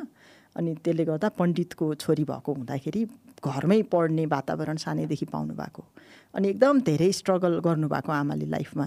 अनि उहाँले सानैदेखि चाहिँ मलाई त्यो शब्द अहिले पनि थाहा छ, छोरा मोरा जसरी पनि गरी खान्छन्, पढ्नुपर्ने र आत्मनिर्भर हुनुपर्ने छोरीले हो भन्नुहुन्थ्यो। किनभने उहाँले देख्नु भएको थियो र हामीले त भोग्यौँ नै पनि, बाबा नहुनु भएको घर आमा मात्रै भएको घर हुन त राम्रो, त बाबा आमा दुइटै भएको राम्रो हो। तर कतिपय कस्तो देखिन्छ भने बाबा नहुनु भएको घरमा आमाले बच्चाहरू सम्हालेको र आमा नहुनु भएको घरमा बाबाले बच्चाहरू सम्हालेको स्टोरी फरक हुन्छ। त्यो हामीले देखिआएका छौँ। अनि आमाले त्यो रियलाइज गर्नुभएको होला जस्तो मलाई लाग्छ। त्यसले गर्दाखेरि चाहिँ छोरी पढ्नुपर्छ भन्नुहुन्थ्यो। अनि पढ्ने कसरी भन्दाखेरि एउटा मजाले पैसा हुनु पऱ्यो, सहर बजारमा राखेर। त्यति बेला त अब अहिलेको इङ्ग्लिस स्कुलहरूलाई त्यति बेला बोर्डिङ स्कुल भन्थे। अब बोर्डिङ स्कुलमा बसेर पढ्ने भन्ने हुन्थ्यो, पैसा राख्यो पढ्यो, एउटा उपाय त्यो हो होइन। अर्को उपाय भनेको गाउँठाउँमै तपाईँ चाहिँ लत्रिँदै घिस्रिँदै पढ्ने हो। अनि स्कलरसिप कहाँ दिन्छ भनेर खोज्ने हो। मेरो ध्यान त स्कलरसिप कहाँ दिन्छ भनेर खोज्नेमा पनि हुन्थ्यो, किनभने मैले त फी तिर्न सक्दिनँ थिएँ। तर मैले चाहिँ अब त्यस अर्थमा म भाग्यमानी पनि छु एक किसिमले। कस्तो भयो भने म रामपुर क्याम्पसमा पढ्दाखेरि पनि मलाई टिचरहरूले पनि धेरै हेल्प गर्नुभएको छ। मैले टिचरको बच्चाहरू पनि ट्युसन पढाएको छु। टिचरको बच्चाहरूलाई ट्युसन पढाउने, अनि त्यसपछि दुध र अन्डा खाने, अनि होस्टेल जाने, उहाँहरूले दिएको अलिअलि पैसाले यताउति किन्ने, अनि फी चाहिँ अब स्कलरसिप पाइन्थ्यो, त्यस्तो पनि गरेको छु होइन। तर मेरो आमाले त्यो जति बेला फी तिर्न नसकेर त्यो जाँतो बेच्नुभयो नि, त्यसले चाहिँ मलाई एकदमै, मेरो आमाले मेरो घरमा भएको यति सम्पत्ति पनि बेच्नुभयो मलाई पढाउनको लागि भनेपछि त this is something very very important भन्ने कुरा चाहिँ लाग्यो हो। अनि त्यो लागिसकेपछि मैले स्कलरसिपको खोजी पनि गर्न थालेँ। अब सबैले स्कलरसिपको खोजी गर्नेले सबैले पाउँदैनन्, कसरी मैले त्यो सहजता पनि पाएँ। त्यस अर्थमा म अलिकति भाग्यमानी नै पनि मान्छु। मैले जहाँ गएँ त्यो ठाउँमा स्कलरसिपहरूको अपर्च्युनिटीहरू पनि हुँदै गयो। कहिलेकाहीँ घुर्की देखाएर पनि पाएको छु। जस्तो म अब मास्टर्स गरेर आएँ बेलायतबाट, मास्टर्स गरेर आएर जब गर्न थालेँ एक्सनेटमा। 4 वर्ष भइसकेपछि मलाई पिएचडीको एकदम रहर लाग्यो होइन। त्यसपछि त्यो इकोनोमिस्ट म्यागजिन हेर्दै गएको थिएँ, नेदरल्यान्ड्समा आइएसएसमा पिएचडी ओपन भनेर खोल्या रहेछ। त्यसपछि मैले 10 दिन चाहिँ बिदा मागेँ अफिसबाट। अनि घरमा चाहिँ अब सासू हुनुहुन्थ्यो, बच्चा सानो थियो। अब बच्चा र सासू घरमा हुँदाखेरि म घरमै बसेर त त्यो प्रपोजल लेखिने त सम्भव छैन। घरमा ठगेँ। घरमा चाहिँ म अफिस जान्छु भनेर ठग्ने, अनि अफिसमा चाहिँ 10 दिन बिदा लिने। अनि मेरो हस्बेन्डलाई र मलाई मात्रै थाहा छ मेरो अफिस छैन भनेर। अनि बबर महलको चाहिँ लाइब्रेरीमा गएर दिनभरि बसेर पढेर प्रपोजल बनाएँ। 10 दिनमा मैले पिएचडी प्रपोजल बनाएँ। त्यसपछि मैले नेदरल्यान्ड्समा पठाएँ त्यो पढ्नको उसका लागि होइन। त्यहाँबाट आयो मलाई इमेल के आयो भनेदेखि, तँलाई हामी ट्युसन फी चाहिँ दिन सक्छौँ, तेरो प्रपोजल हेऱ्यौँ मन पर्यो, तँलाई हामी ट्युसन फी चाहिँ दिन सक्छौँ, तर लिभिङ अलाउन्स चाहिँ छैन भनेर भन्यो। अनि मैले त्यसलाई त्यति बेलै के लेखिदिएँ भने, म फेरि लेख्न पनि डराउँदिनँ कि, म त्यति बेलै के लेखिदिएँ भनेदेखि मेरो देशमा विदेशमा गएर पढ्न सक्ने, लिभिङ कस्ट राख्न सक्ने हैसियत भएको भएदेखि त म यहाँ अप्लाई नै गर्ने थिइनँ। I would have gone to any other countries. मैले छैन यहाँ स्कलरसिप अभाइलेबल छ भनेर मैले तेरोमा अप्लाई गरेँ हो। लिभिङ कस्ट दिन्छौ म आउँछु, दिँदैनौ अरूलाई देऊ यो सिट भनेर मैले सोझो लेखिदिएँ। अब लेखिदिएपछि म चुपचाप बसेँ, अब छैन भन्ने भयो, चुपचाप बसेँ आरामले। 3 हप्तापछि उताबाट you are funded 100% come and join भनेर आयो। कहिलेकाहीँ घुर्किएर यो स्ट्रङली लेख्दाखेरि पनि मैले स्कलरसिपहरू पाएको छु। त्यो एउटा अनुभव पनि सेयर गरेँ मैले। तर थ्रु आउट स्कलरसिपहरू पाउँदाखेरि 2टा कुराले मैले स्कलरसिप पाउने 2टा एस्पेक्ट हो। एउटा भनेको म मेहनत बढी गर्ने हो। मेहनत गरेर जसरी हुन्छ मैले चाहिँ जे काम गर्दैछु त्यसमा पर्फेक्सन हुनुपर्छ भनेर काम गर्छु। त्यो भएर चाहिँ अब पर्फेक्सन भन्ने वर्ड त हुँदैन काहीँ पनि रियल लाइफमा, तर पनि जति सक्छ आफूले गर्ने भन्ने खालको एउटा त्यो हो। र अर्को चाहिँ मैले अघि नै भने नि, गरिब हुनु मेरो रहर पनि होइन, मेरो फल्ट पनि होइन भन्ने मेरो जुन छ नि त। अनि मैले ठाडै त्यो नेपाली हुन् कि विदेशी हुन् कि जोसी हुन्, मसँग पैसा छैन, दिन्छौ भने पढ्छु, दिनौ भने ठिक छ, अन्त अप्लाई गर्छु, मसँग पैसा छैन त छैन भनेर त्यो नडराइकन प्रष्ट रूपमा म राखिदिन्छु कुराहरू। अनि त्यसले पनि कस्तो हुँदो रहेछ भने सी इज रियली मोटिभेटेड, तर उसँग छैन भन्ने खालको एउटा हुँदो रहेछ। अनि त्यसरी चाहिँ स्कलरसिपहरू पाउँदो रहेछ। त्यसरी गरि नै पढेँ मैले। र मैले चाहिँ अहिलेसम्म फी भनेर चाहिँ तिर्नु परेको छैन। मेरो पार्टको 2टा छ। एउटा मैले अघि नै भने होइन, त्यो मनमा लागेको कुरा प्रष्ट रूपमा भन्ने, हार्डवर्क गर्ने, त्यसले गर्दाखेरि चाहिँ कम्तीमा एकाडेमिक रूपमा चाहिँ मलाई हर्डल पनि आएन। र त्यस्तै गरिकन मेरो प्रोफेसनल क्यारियरमा पनि काहीँ पनि मैले ब्रेक गर्नु परेन, एक किसिमले ल्याडर चढ्दै नै गएँ। त्यो एउटा छ। मेरो अर्को पाटो भनेको एक्टिभिजमको पाटो हो होइन। एक्टिभिजमको चाहिँ म अलिकति हाम्रो युथहरूलाई सुनाउन चाहन्छु। सानो घटना जहाँ तपाईँले थोरै कन्ट्रिब्युसन गर्नुहुन्छ, you make a very big impact. त्यो भएर यो कन्ट्रिब्युसन एक्ट गर्न छोड्नु हुँदैन भन्ने लाग्छ क्या मलाई। कहिलेकाहीँ हामी बाटोमा हिँडिराखेका हुन्छौँ, के कुरा देखिराखेका हुन्छौँ, तर त्यहाँ उभिएर के भएको भनेर चाहिँ कि चाहिँ हामी तमासे भएर बस्छौँ। श्रीमान श्रीमतीको झगडा भइराखेको होला, एउटा बच्चालाई कसैले पिटिराखेको होला, कहाँ के गरिराखेको होला, हामी तमासे भएर बस्छौँ कि चाहिँ हामी यसो हेरेर जान्छौँ है। त्यसले पनि हाम्रो समाजलाई विकृत बनाइरहेछ कतिपय अवस्थामा। किनभने नागरिकको जिम्मेवारी भनेको चाहिँ, एउटा सचेत नागरिकको जिम्मेवारी भनेको चाहिँ एक्ट गर्नुपर्ने ठाउँ देख्नुभयो भने यु हेभ टु एक्ट है। यो एक्टिभिजम आएको एउटा सानो स्टोरी सुनाउँछु म तपाईँलाई। एक्सिडेन्टमा काम गर्थेँ, भर्खर मोटरसाइकल सिकेको थिएँ। मोटरसाइकल चाहिँ मेरो बच्चाको कारणले मैले चाहिँ मोटरसाइकल अस्ति मैले स्टोरी पनि भनेको थिएँ होइन। मोटरसाइकल भर्खर सिकेको थिएँ। अनामनगरमा बस्थ्यौँ हामी, जान्थेँ। तरकारी किन्ने ठाउँ थियो मेरो, सधैँ बाटोमा त्यो डोके दिदीहरू डोकोमा तरकारी ल्याएर बेच्ने दिदीहरू हुनुहुन्थ्यो। सधैँ म चाहिँ लाजिमपाटबाट आउने अनि अनामनगरको बाटोमा तरकारी किनेर घर जाने। सधैँ मैले तरकारी किन्ने ठाउँमा एक दिन चाहिँ के भयो भने तरकारी बेच्ने दिदी त्यहाँ बसिराख्नु भएको थियो। उहाँको छेउमा एकजना एकदम भुस्टिग्रे ठुलो मान्छे सुतेको थियो। अनि मर्छु मर्छु भन्दो रहेछ क्या उसले। अनि त्यो दिदी चाहिँ अलिअलि आँसु पनि झारिराख्नु भएको छ, तरकारी पनि बेचिराख्नु भएको छ, स्ट्रेसमा हुनुहुन्छ उहाँ होइन। मैले सधैँ तरकारी किन्ने दिदीको त्यो अनुहार देखेपछि मैले बाइक रोकेँ, गएर के भयो दिदी भनेर सोधेँ। उहाँले के भन्नु भने यो मेरो हस्बेन्ड हो, मेरो श्रीमान हो। यसले सधैँ मैले दिनभरि बसेर तरकारी बेच्छु, मेरो तरकारी बेचेको पैसा सधैँ उसले लान्छ यहाँ आएर, अनि सधैँ गएर रक्सी खान्छ, अनि बेलुका आएर सधैँ मलाई पिट्छ। अनि आज मैले कुनै पनि हालतले म तँलाई चाहिँ पैसा दिन्न भने अनि कहाँ गएर खाएर आयो मर्छु भन्छ। अनि रेटिएर मर्छु भनेर यहाँ सुतेको छ। यहाँ हेर्नुहोस् न रेट्न खोजेको भनेर एउटा धागो छ, एउटा एकदम लाग्ने खालको धागो छ। त्यो धागोले यहाँ यस्तो यस्तो गर्दो रहेछ उसले घाँटीमा, आफ्नो घाँटीमा आफैले के। अनि म मर्छु भनेर देखाएको, घुर्की देखाएको आफ्नो वाइफलाई। अनि त्यो किन भन्दा उहाँले पैसा दिनुभएको छैन, ऊ खाएको छ, मातेर आएको छ, पैसा मागिराखेको छ उहाँले। अनि वरिपरि सबैजना छन्, हेरिराखेका छन्, कसैले वास्ता गरेका छन्, कसैले गरेका छैनन्, तर त्यो दिदी एकदम स्ट्रेसमा हुनुहुन्छ।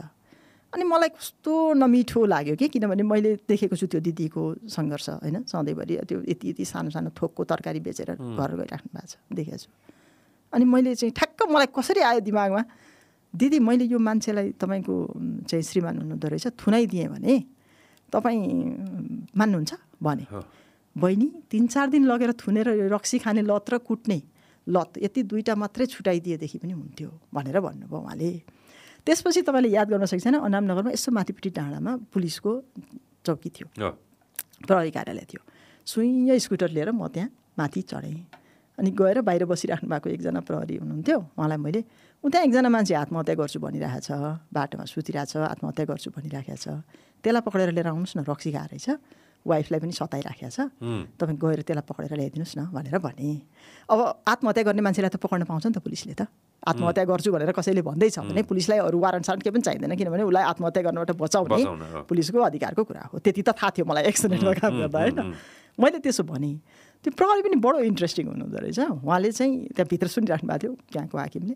उहाँले के भन्नुभयो भने तपाईँ पनि हामीसँगै जानुभयो भनेदेखि चाहिँ त्यो मान्छेले थाहा पाउँछ र भोलि तपाईँलाई अप्ठ्यारो पार्न सक्छ। तपाईँ चाहिँ स्कुटर लिएर अलिकति पर गएर बस्नुहोस्, त्यो मान्छेलाई हामी लिएर आउँछौँ भन्नुभयो। उहाँहरू जानुभयो। उहाँहरू गएर त्यो मान्छेलाई हालेर लिएर आउनुभयो। साँच्चै नै म मर्छु छोड म मर्छु भन्दै थियो उसले। उसलाई पक्रेर लिएर आउनुभयो होइन। कति दिन राख्ने भनेर पनि सोध्नुभयो मलाई।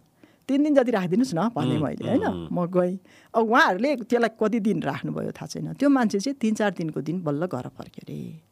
अनि घर फर्केपछि श्रीमती कुट्न छोड्यो अरे, पैसा माग्न छोड्यो अरे। रक्सी चाहिँ खायो अरे तर पैसा माग्न छोड्यो, श्रीमती कुट्न छोड्यो।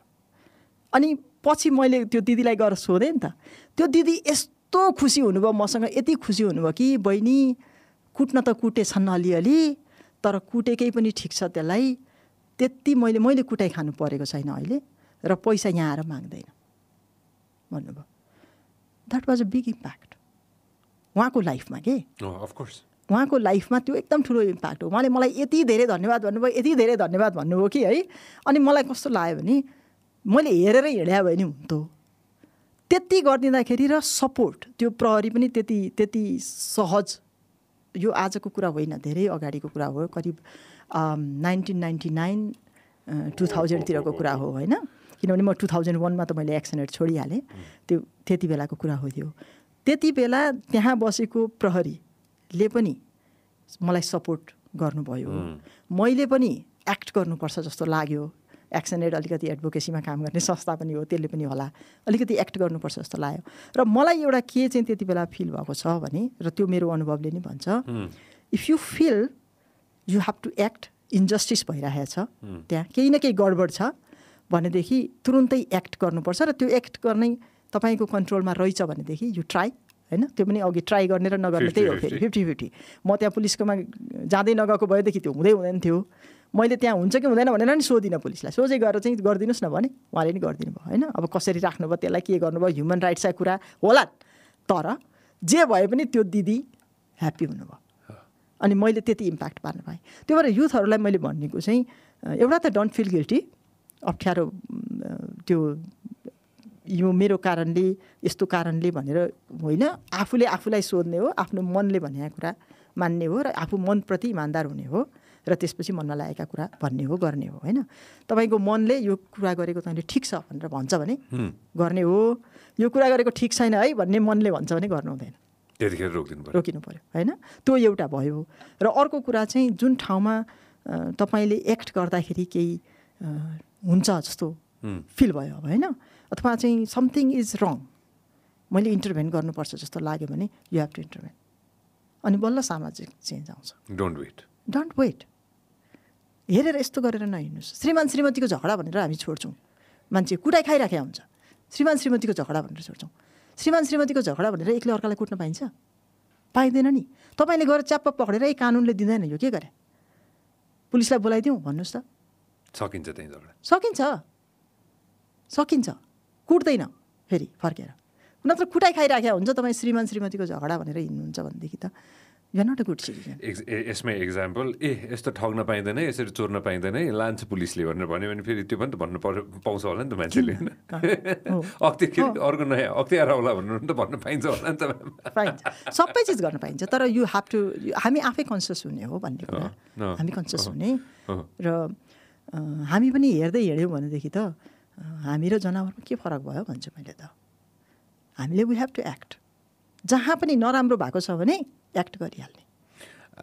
अस्तिको कुरा गर्नु अगाडि होइन, आइम स्योर मैले देखाएको थिएँ हजुरले स्टेटस पनि लेख्नु भएको थियो र चेन्ज पनि भयो त्यो उसको होइन। How did make you feel? हजुरलाई कस्तो फिल भयो त्यो चेन्ज भएपछि? एकदम खुसी लाग्यो। मैले त्यो आमाको नामको कुरा गर्नुभएको होला होइन, मैले चाहिँ ट्विट पनि गरेँ, फेसबुक पनि हालेँ, र त्यसपछि चाहिँ हाम्रो गृहमन्त्रीलाई ट्याग पनि गरेँ।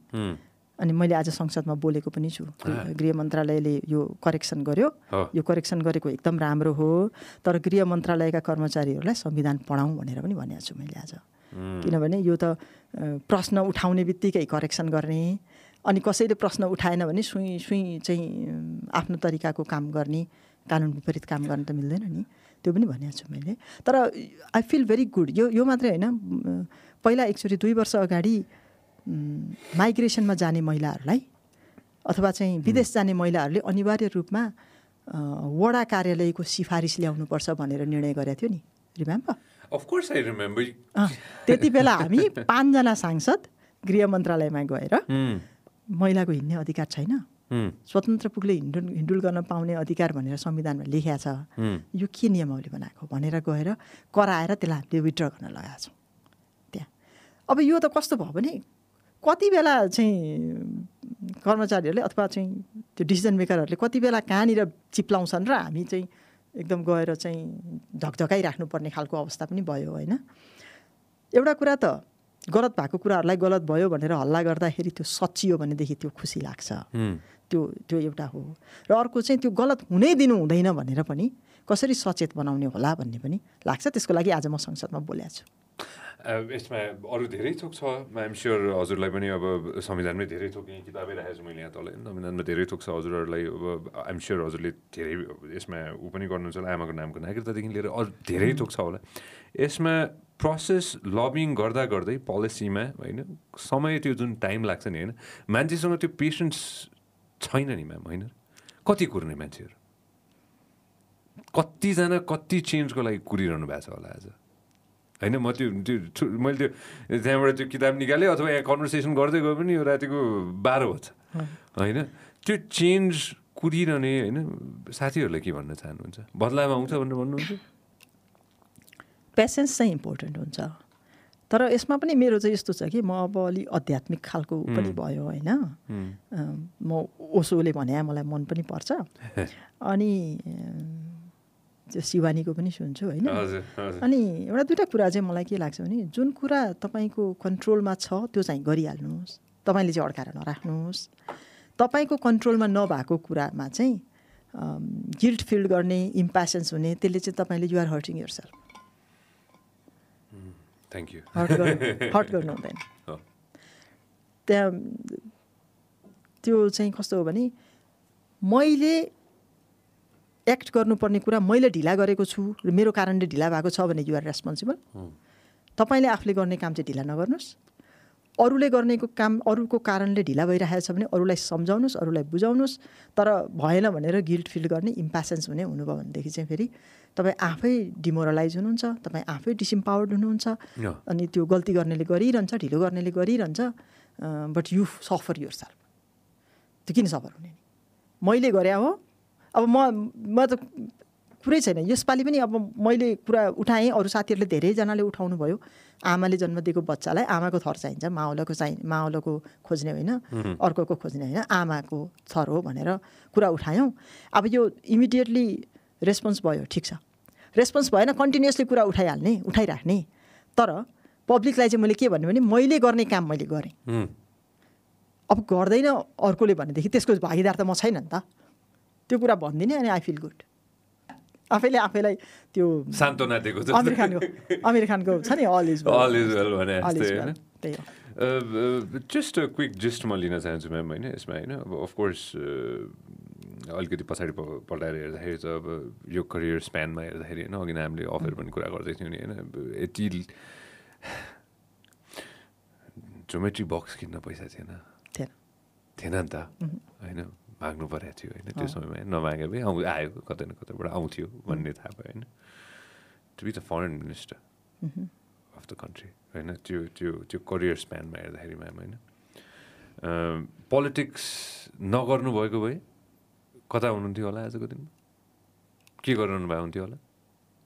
होइन, म पोलिटिक्सबाट प्रोफेसनमा आएको होइन, मेरो प्रोफेसनल क्यारियर थियो आफ्नो बच्चादेखि। बच्चा हुँदाखेरि भन्दा नि म 8 कक्षादेखि राजनीतिमा इन्ट्रेस्ट हो। राजनीतिमा इन्ट्रेस्ट भएको कारण चाहिँ मन्जुल दाइ हो। तपाईँले मन्जुलको नाम सुन्नुभएको छ कि छैन मलाई थाहा छैन। मन्जुल दाइ हुनुहुन्छ, कोही त भने जहाजमा हरर भन्ने गीत गाउनुहुन्थ्यो त्यति बेला। मन्जुल र रामेशको राल्फा समूह भन्ने गीत थियो होइन, मेघराज शर्मा नेपाल हो उहाँ।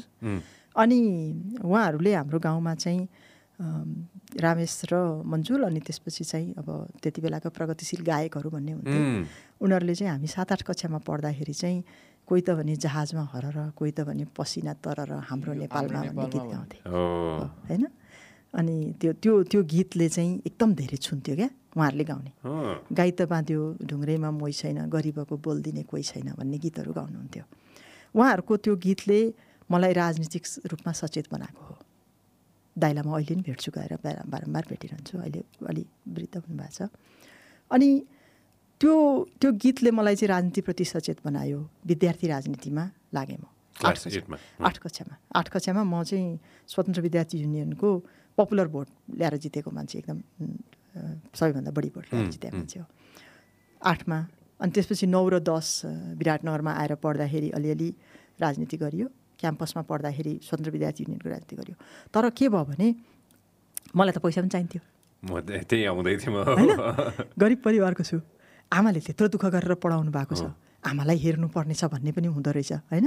त्यसपछि परिवार छ सारा, पैसा पनि चाहिन्छ प्रोफेसनमा। अनि राजनीतिमा होल टाइम म बस्ने मेरो हैसियत पनि थिएन। मैले त्यो कहिले दिमागमा आउँदा नि आएन।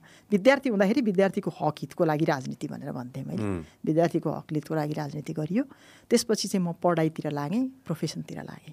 अनि प्रोफेसनलिजममा त मैले त्यति बेला मैले राजनीति गरिनँ।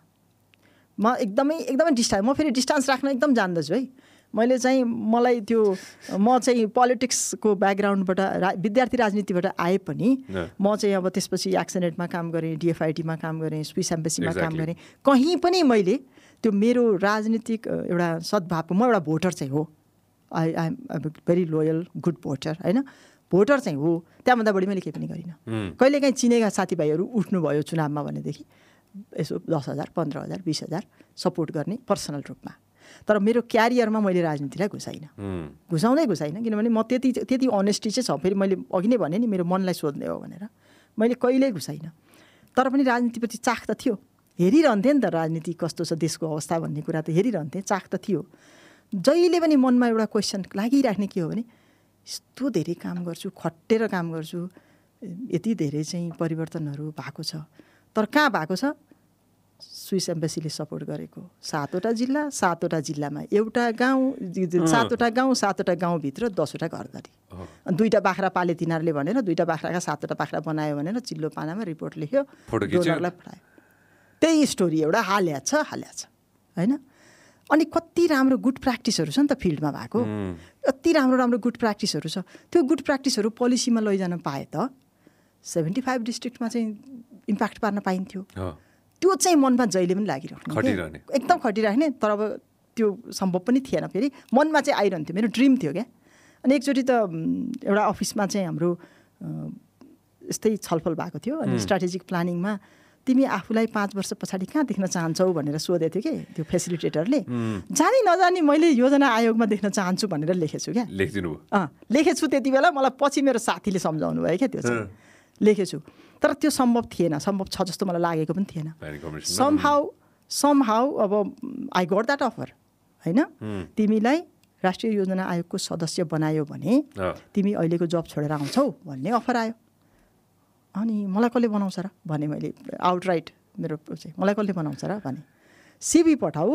हुनसक्छ भयो भने 100% 50% भयो हुन्छ नभए हुँदैन भयो भने भयो भएन भने भएन तिम्रो के जान्छ ट्राई इट त्यो मेरो त्यसले ठ्याक्क काम गर्यो फेरि हो त नि बिमला सेन्ट सिबी भन्यो आफैलाई सिबी पठाएँ मैले पाएँ अनि त्यहाँ गइसकेपछि त मेरो सार्वजनिक लाइफ पनि सुरु भयो अनि राजनीति पनि त्यहाँबाट सुरु भयो फेरि सुरु भयो भने आई रिजोइन्ड एक किसिमले तर मैले यो रिजोइन्ड गर्नु भनेको चाहिँ प्रोफेसनल योजना आयोगमा जाँदाखेरिको इन्ट्रेस्ट भनेको चाहिँ मैले मेरो प्रोफेसनल क्यारियरमा जे जति राम्रा कुराहरू सिकेँ त्यो कुराहरू पोलिसीमा राख्छु त्यो कुराहरू रिसोर्सको डिस्ट्रिब्युसनमा इन्स्योर गर्छु जस्तो महिला मैत्री बजेट हुनुपर्छ भनेर भन्छु भने त्यहाँ मैले कराएर महिला मैत्री बजेट त 7वटा गाउँमा मात्रै हुन्छ त्यहाँ त देशभरि हुन्छ नि त अनि हामीले बनायो नि त लोकल गभर्मेन्टमा चाहिँ कसरी महिलालाई बजेट छुट्याउने के गर्ने बनायो नि त त्यहाँ गएर त भनेपछि त्यसको लागि त्यही इन्ट्रेस्टको लागि म त्यहाँ पुगेँ त्यहाँ गइसकेपछि एकदम ब्रोडर पिक्चर देखियो त्यहाँ गएपछि मलाई के पनि लाग्यो भने एनजिओमा काम गर आइएनजिओमा काम गर डिप्लोमेटिक मिसनमा काम गर यो देशको विकास गर्नको लागि राज्यलाई नै ठुलो बनाउनुपर्छ स्टेट नै बलियो हुनुपर्छ डोनरले पैसा दिएर पनि यो देश केही हुँदैन घरै पछि एनजिओ भएर पनि यो देश केही हुँदैन यो देशलाई बलियो बनाउने हो भने स्टेट नै बलियो हुनुपर्छ स्टेटलाई बलियो बनाउने हो भने गर्ने राजनीति नै हो अनि एकजना नेताले भन्नुभएको एकदम मनमा आउँछ उहाँ चाहिँ यस्तै छलफल हुँदै थियो कफी खाँदै थियौँ हामी बगरमहल रिभिजिटेडमा बसेर कफी खाँदै थियौँ उहाँ त्यति बेलाको जल्दो बल्दो नेता उहाँले चाहिँ राजनीतिमा आउने होइन तपाईँ जस्तो एकदम पोलिटिकल सेन्स भएको मान्छे पोलिटिकल्ली सबै कुरा विश्लेषण गर्ने मान्छे राजनीतिमा आउनु न एक्टिभली किन यस्तो डोनरहरूमा बसिराख्नु भएको छ भन्नुभयो क्या उहाँले त्यो स्पार्क कतै न कतैबाट अनि मैले के भने तिमीहरू फोहोरीहरू राजनीति एकदम फोहोर छ तिमीहरूको एमाले नि फोहोर छ तिमीहरूको काङ्ग्रेस पनि फोहोर छ अनि मैले उदाहरण दिन थालेँ फलानुले यसो गर्यो फलानुले यसो गर्यो फलानुले यसो गर्यो अनि के राजनीतिमा आउनु अब भने मैले उहाँले यस्तो थर्काउनु भयो मलाई उहाँले के भन्नुभयो भने नि पोखरी फोहोर छ भनेर पोखरीको डिलमा बसेर गाली गर्ने कि पोखरीमा जम्प गरेर फोहोर फाल्ने हो तपाईँहरू पढे लेखेका बुद्धिजीवीहरू चाहिँ जहिले पनि पोखरीको डिलमा बसेर गाली गर्ने पोखरी फोहोर छ भनेर फोहोर हुन्छ भनेर हात फोहोर हुन्छ भनेर पोखरीमा नआउने बाहिर बसेर गाली गर्ने अनि राजनीति सफा हुन्छ अनि के कन्ट्रिब्युसन गर्नुभएको छ तपाईँहरूले देशलाई राजनीति सफा गर्नुहोस् न अनि बल्ल कन्ट्रिब्युसन हुन्छ तपाईँहरूको देशको भनेर उहाँले पनि मलाई उल्टै थर्काउनु भयो मलाई एकदमै थटफुल भयो म वास्तवमा हो नि त तपाईँ पोखरी फोहोर छ भने त पोखरी सफा गर्नको लागि त फोहोर छ भनेर मात्रै त सफा हुँदैन नि त so you have to jump that you have to clean it भन्ने त्यो स्पार्क गरिदिनु भयो त्यो भइसकेपछि मलाई हो कि क्या हो जस्तो लाग्यो अनि अवसर पाउँदै गएँ त्यसमा पनि सबैजनाले राजनीतिमा असाध्यै राम्रो राजनीतिज्ञहरू हुनुहुन्छ असाध्यै राम्रो काम गर्नुभएको हुन्छ डेडिकेसन हुन्छ सबैले अवसर पाउँदैन समहाउ म त्यसमा पनि लकी नै छु भन्नु पऱ्यो मैले चाहिँ अवसर पाउँदै गएँ त्यो भएर राष्ट्रिय योजना आयोगमा त्यहाँबाट मैले अनि त्यहाँ पनि 16 महिना मात्रै हो काम गरेको बाहिर भइहालेँ त्यसपछि राष्ट्रपतिज्यूले अब अब्जर्भ गरिराख्नु भएको थियो राष्ट्रिय योजना आयोगमा काम गरेको अनि उहाँले चाहिँ मलाई पनि अब विकास पढेको विकास जानेको विकास बुझेको अलिकति अङ्ग्रेजीमा सपोर्ट पनि गर्ने यस्ता खालका मान्छे चाहिन्छ आउनुहोस् सँगै बसेर काम गरौँ भन्नुभयो त्यहाँ गएँ त्यहाँ गएको अर्कै संसार लर्निङ एक्सपिरियन्स कस्तो थियो छोटकरीमा ब्रिफली भन्नुपर्दाखेरिमा राष्ट्रपति कार्यालयमा त्यहाँ काम गर्दाखेरिको लर्निङ एक्सपिरियन्स अघि नै हजुरले पनि थोरै मलाई जिस दिँदै हुनुहुन्थ्यो नि होइन अलिक डिफ्रेन्ट एक्सपिरियन्स थियो एकदमै धेरै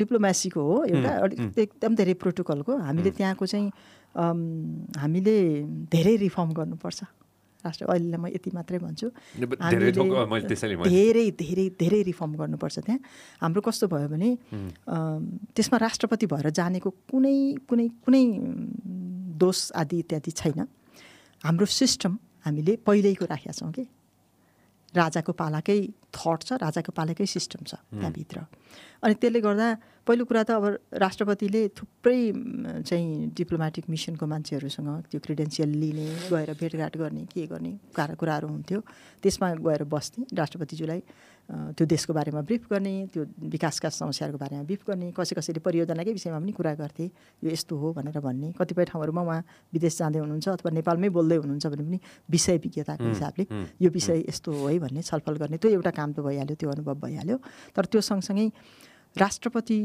र नागरिक बिचको फेरि पनि त्यो सम्बन्धलाई अहिले चाहिँ कस्तो भइदियो भने राष्ट्रपति भनेको टाढाको देउता जस्तो भयो क्या माथि हेर्नुपर्ने जस्तो भयो त्यसलाई कसरी चाहिँ हामीले जनतासँग ढुलमिल गराउने कसरी चाहिँ पब्लिकले फिल गरोस् मैले ल्याएको राष्ट्रपति यो देशमा मेरो कारणले आएको राष्ट्रपति मेरो परिवारको राष्ट्रपति होइन मेरो फ्यामिलीको मेम्बर हो भन्ने त्यो फिल कसरी गराउने भन्ने कुरामा चाहिँ त्यहाँको सिस्टमहरू असाध्यै दोषी छ त्यो सिस्टमहरूलाई परिवर्तन गर्नुपर्छ त्यो त्यहाँ पनि ठुलो फ्युडालिजम छ त्यहाँ पनि ठुलो एउटा चाहिँ त्यो खाडल छ किनभने त्यो सुरक्षाकर्मीले हेर्छ त्यहाँको सबै कुराहरू र त्यसको अकाउन्टेबिलिटी सिस्टम त्यसको काम गर्ने तरिका त्यो पुरै पुरातन नै छ पहिलाकै छ क्या त्यसलाई चाहिँ ट्रान्सफर्म गर्नुपर्छ अलिकति अनि जनतासँग ढुलमिल गराउने काम गर्नुपर्छ लर्निङ एक्सपिरियन्स चाहिँ भयो एकदमै राम्रो लर्निङ एक्सपिरियन्स भएको छ मलाई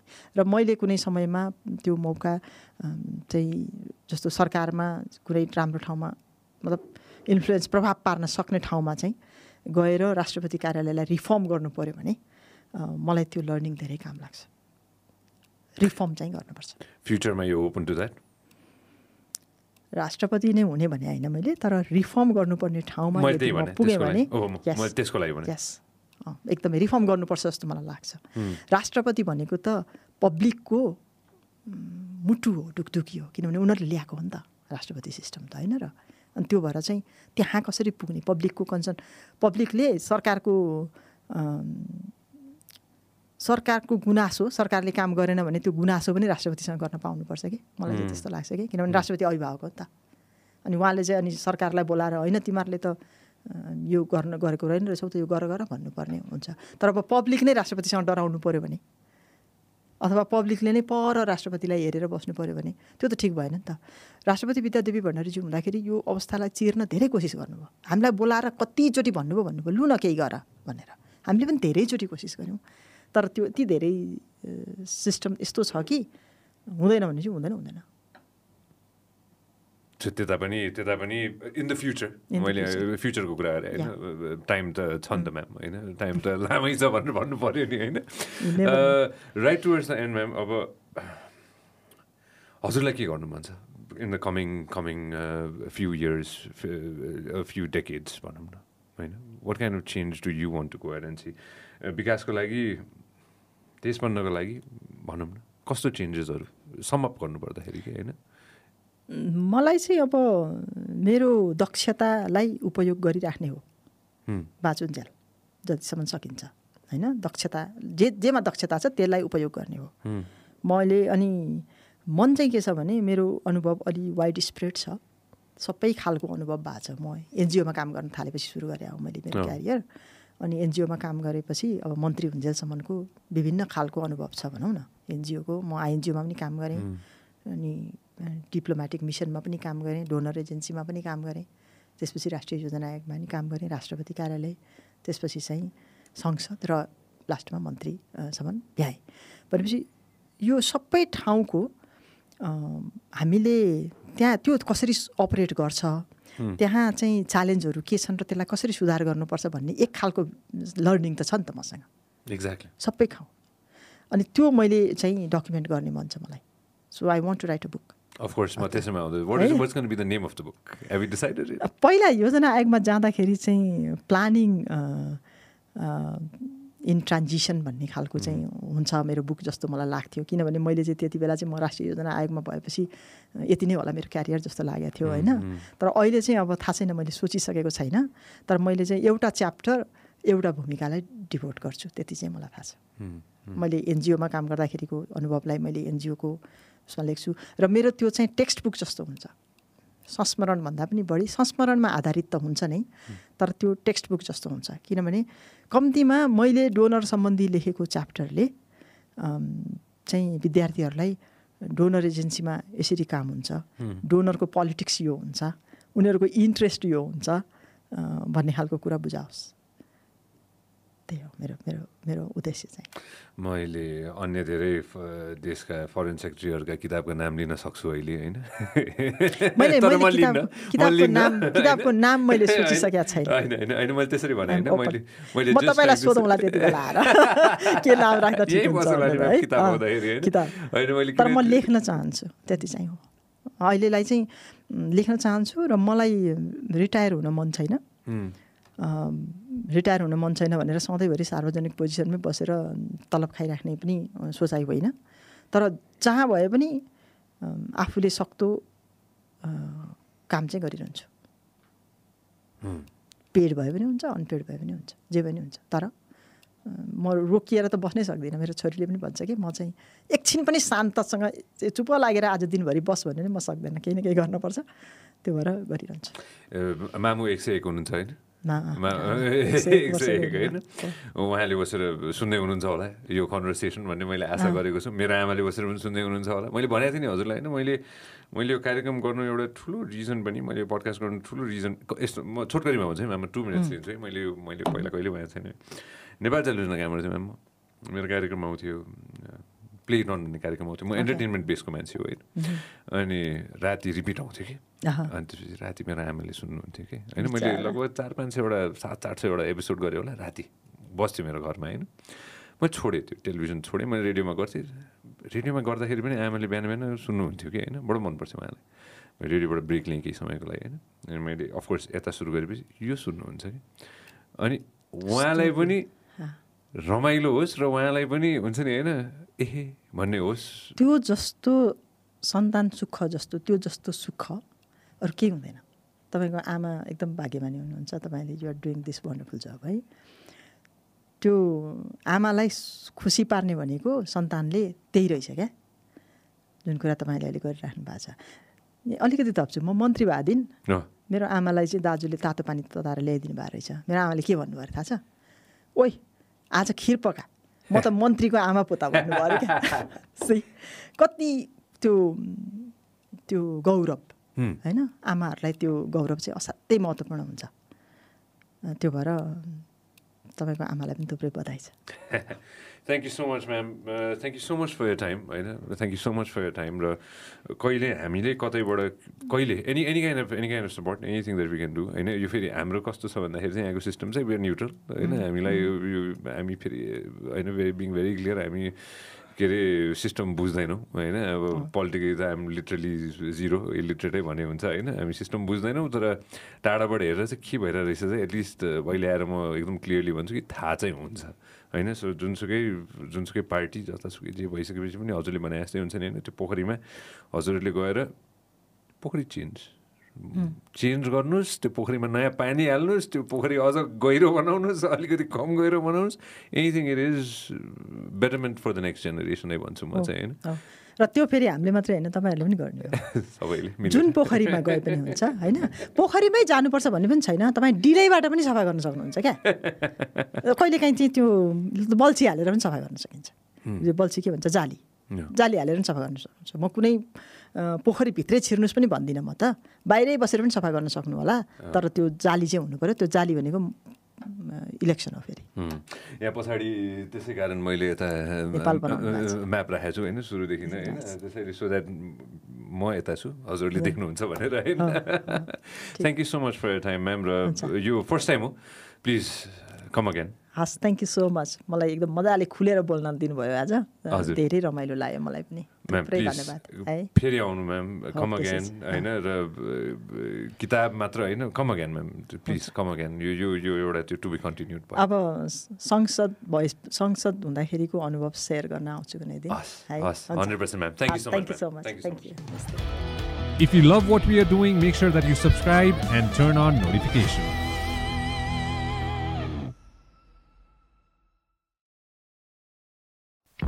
This program is brought to you by Vyas Studios.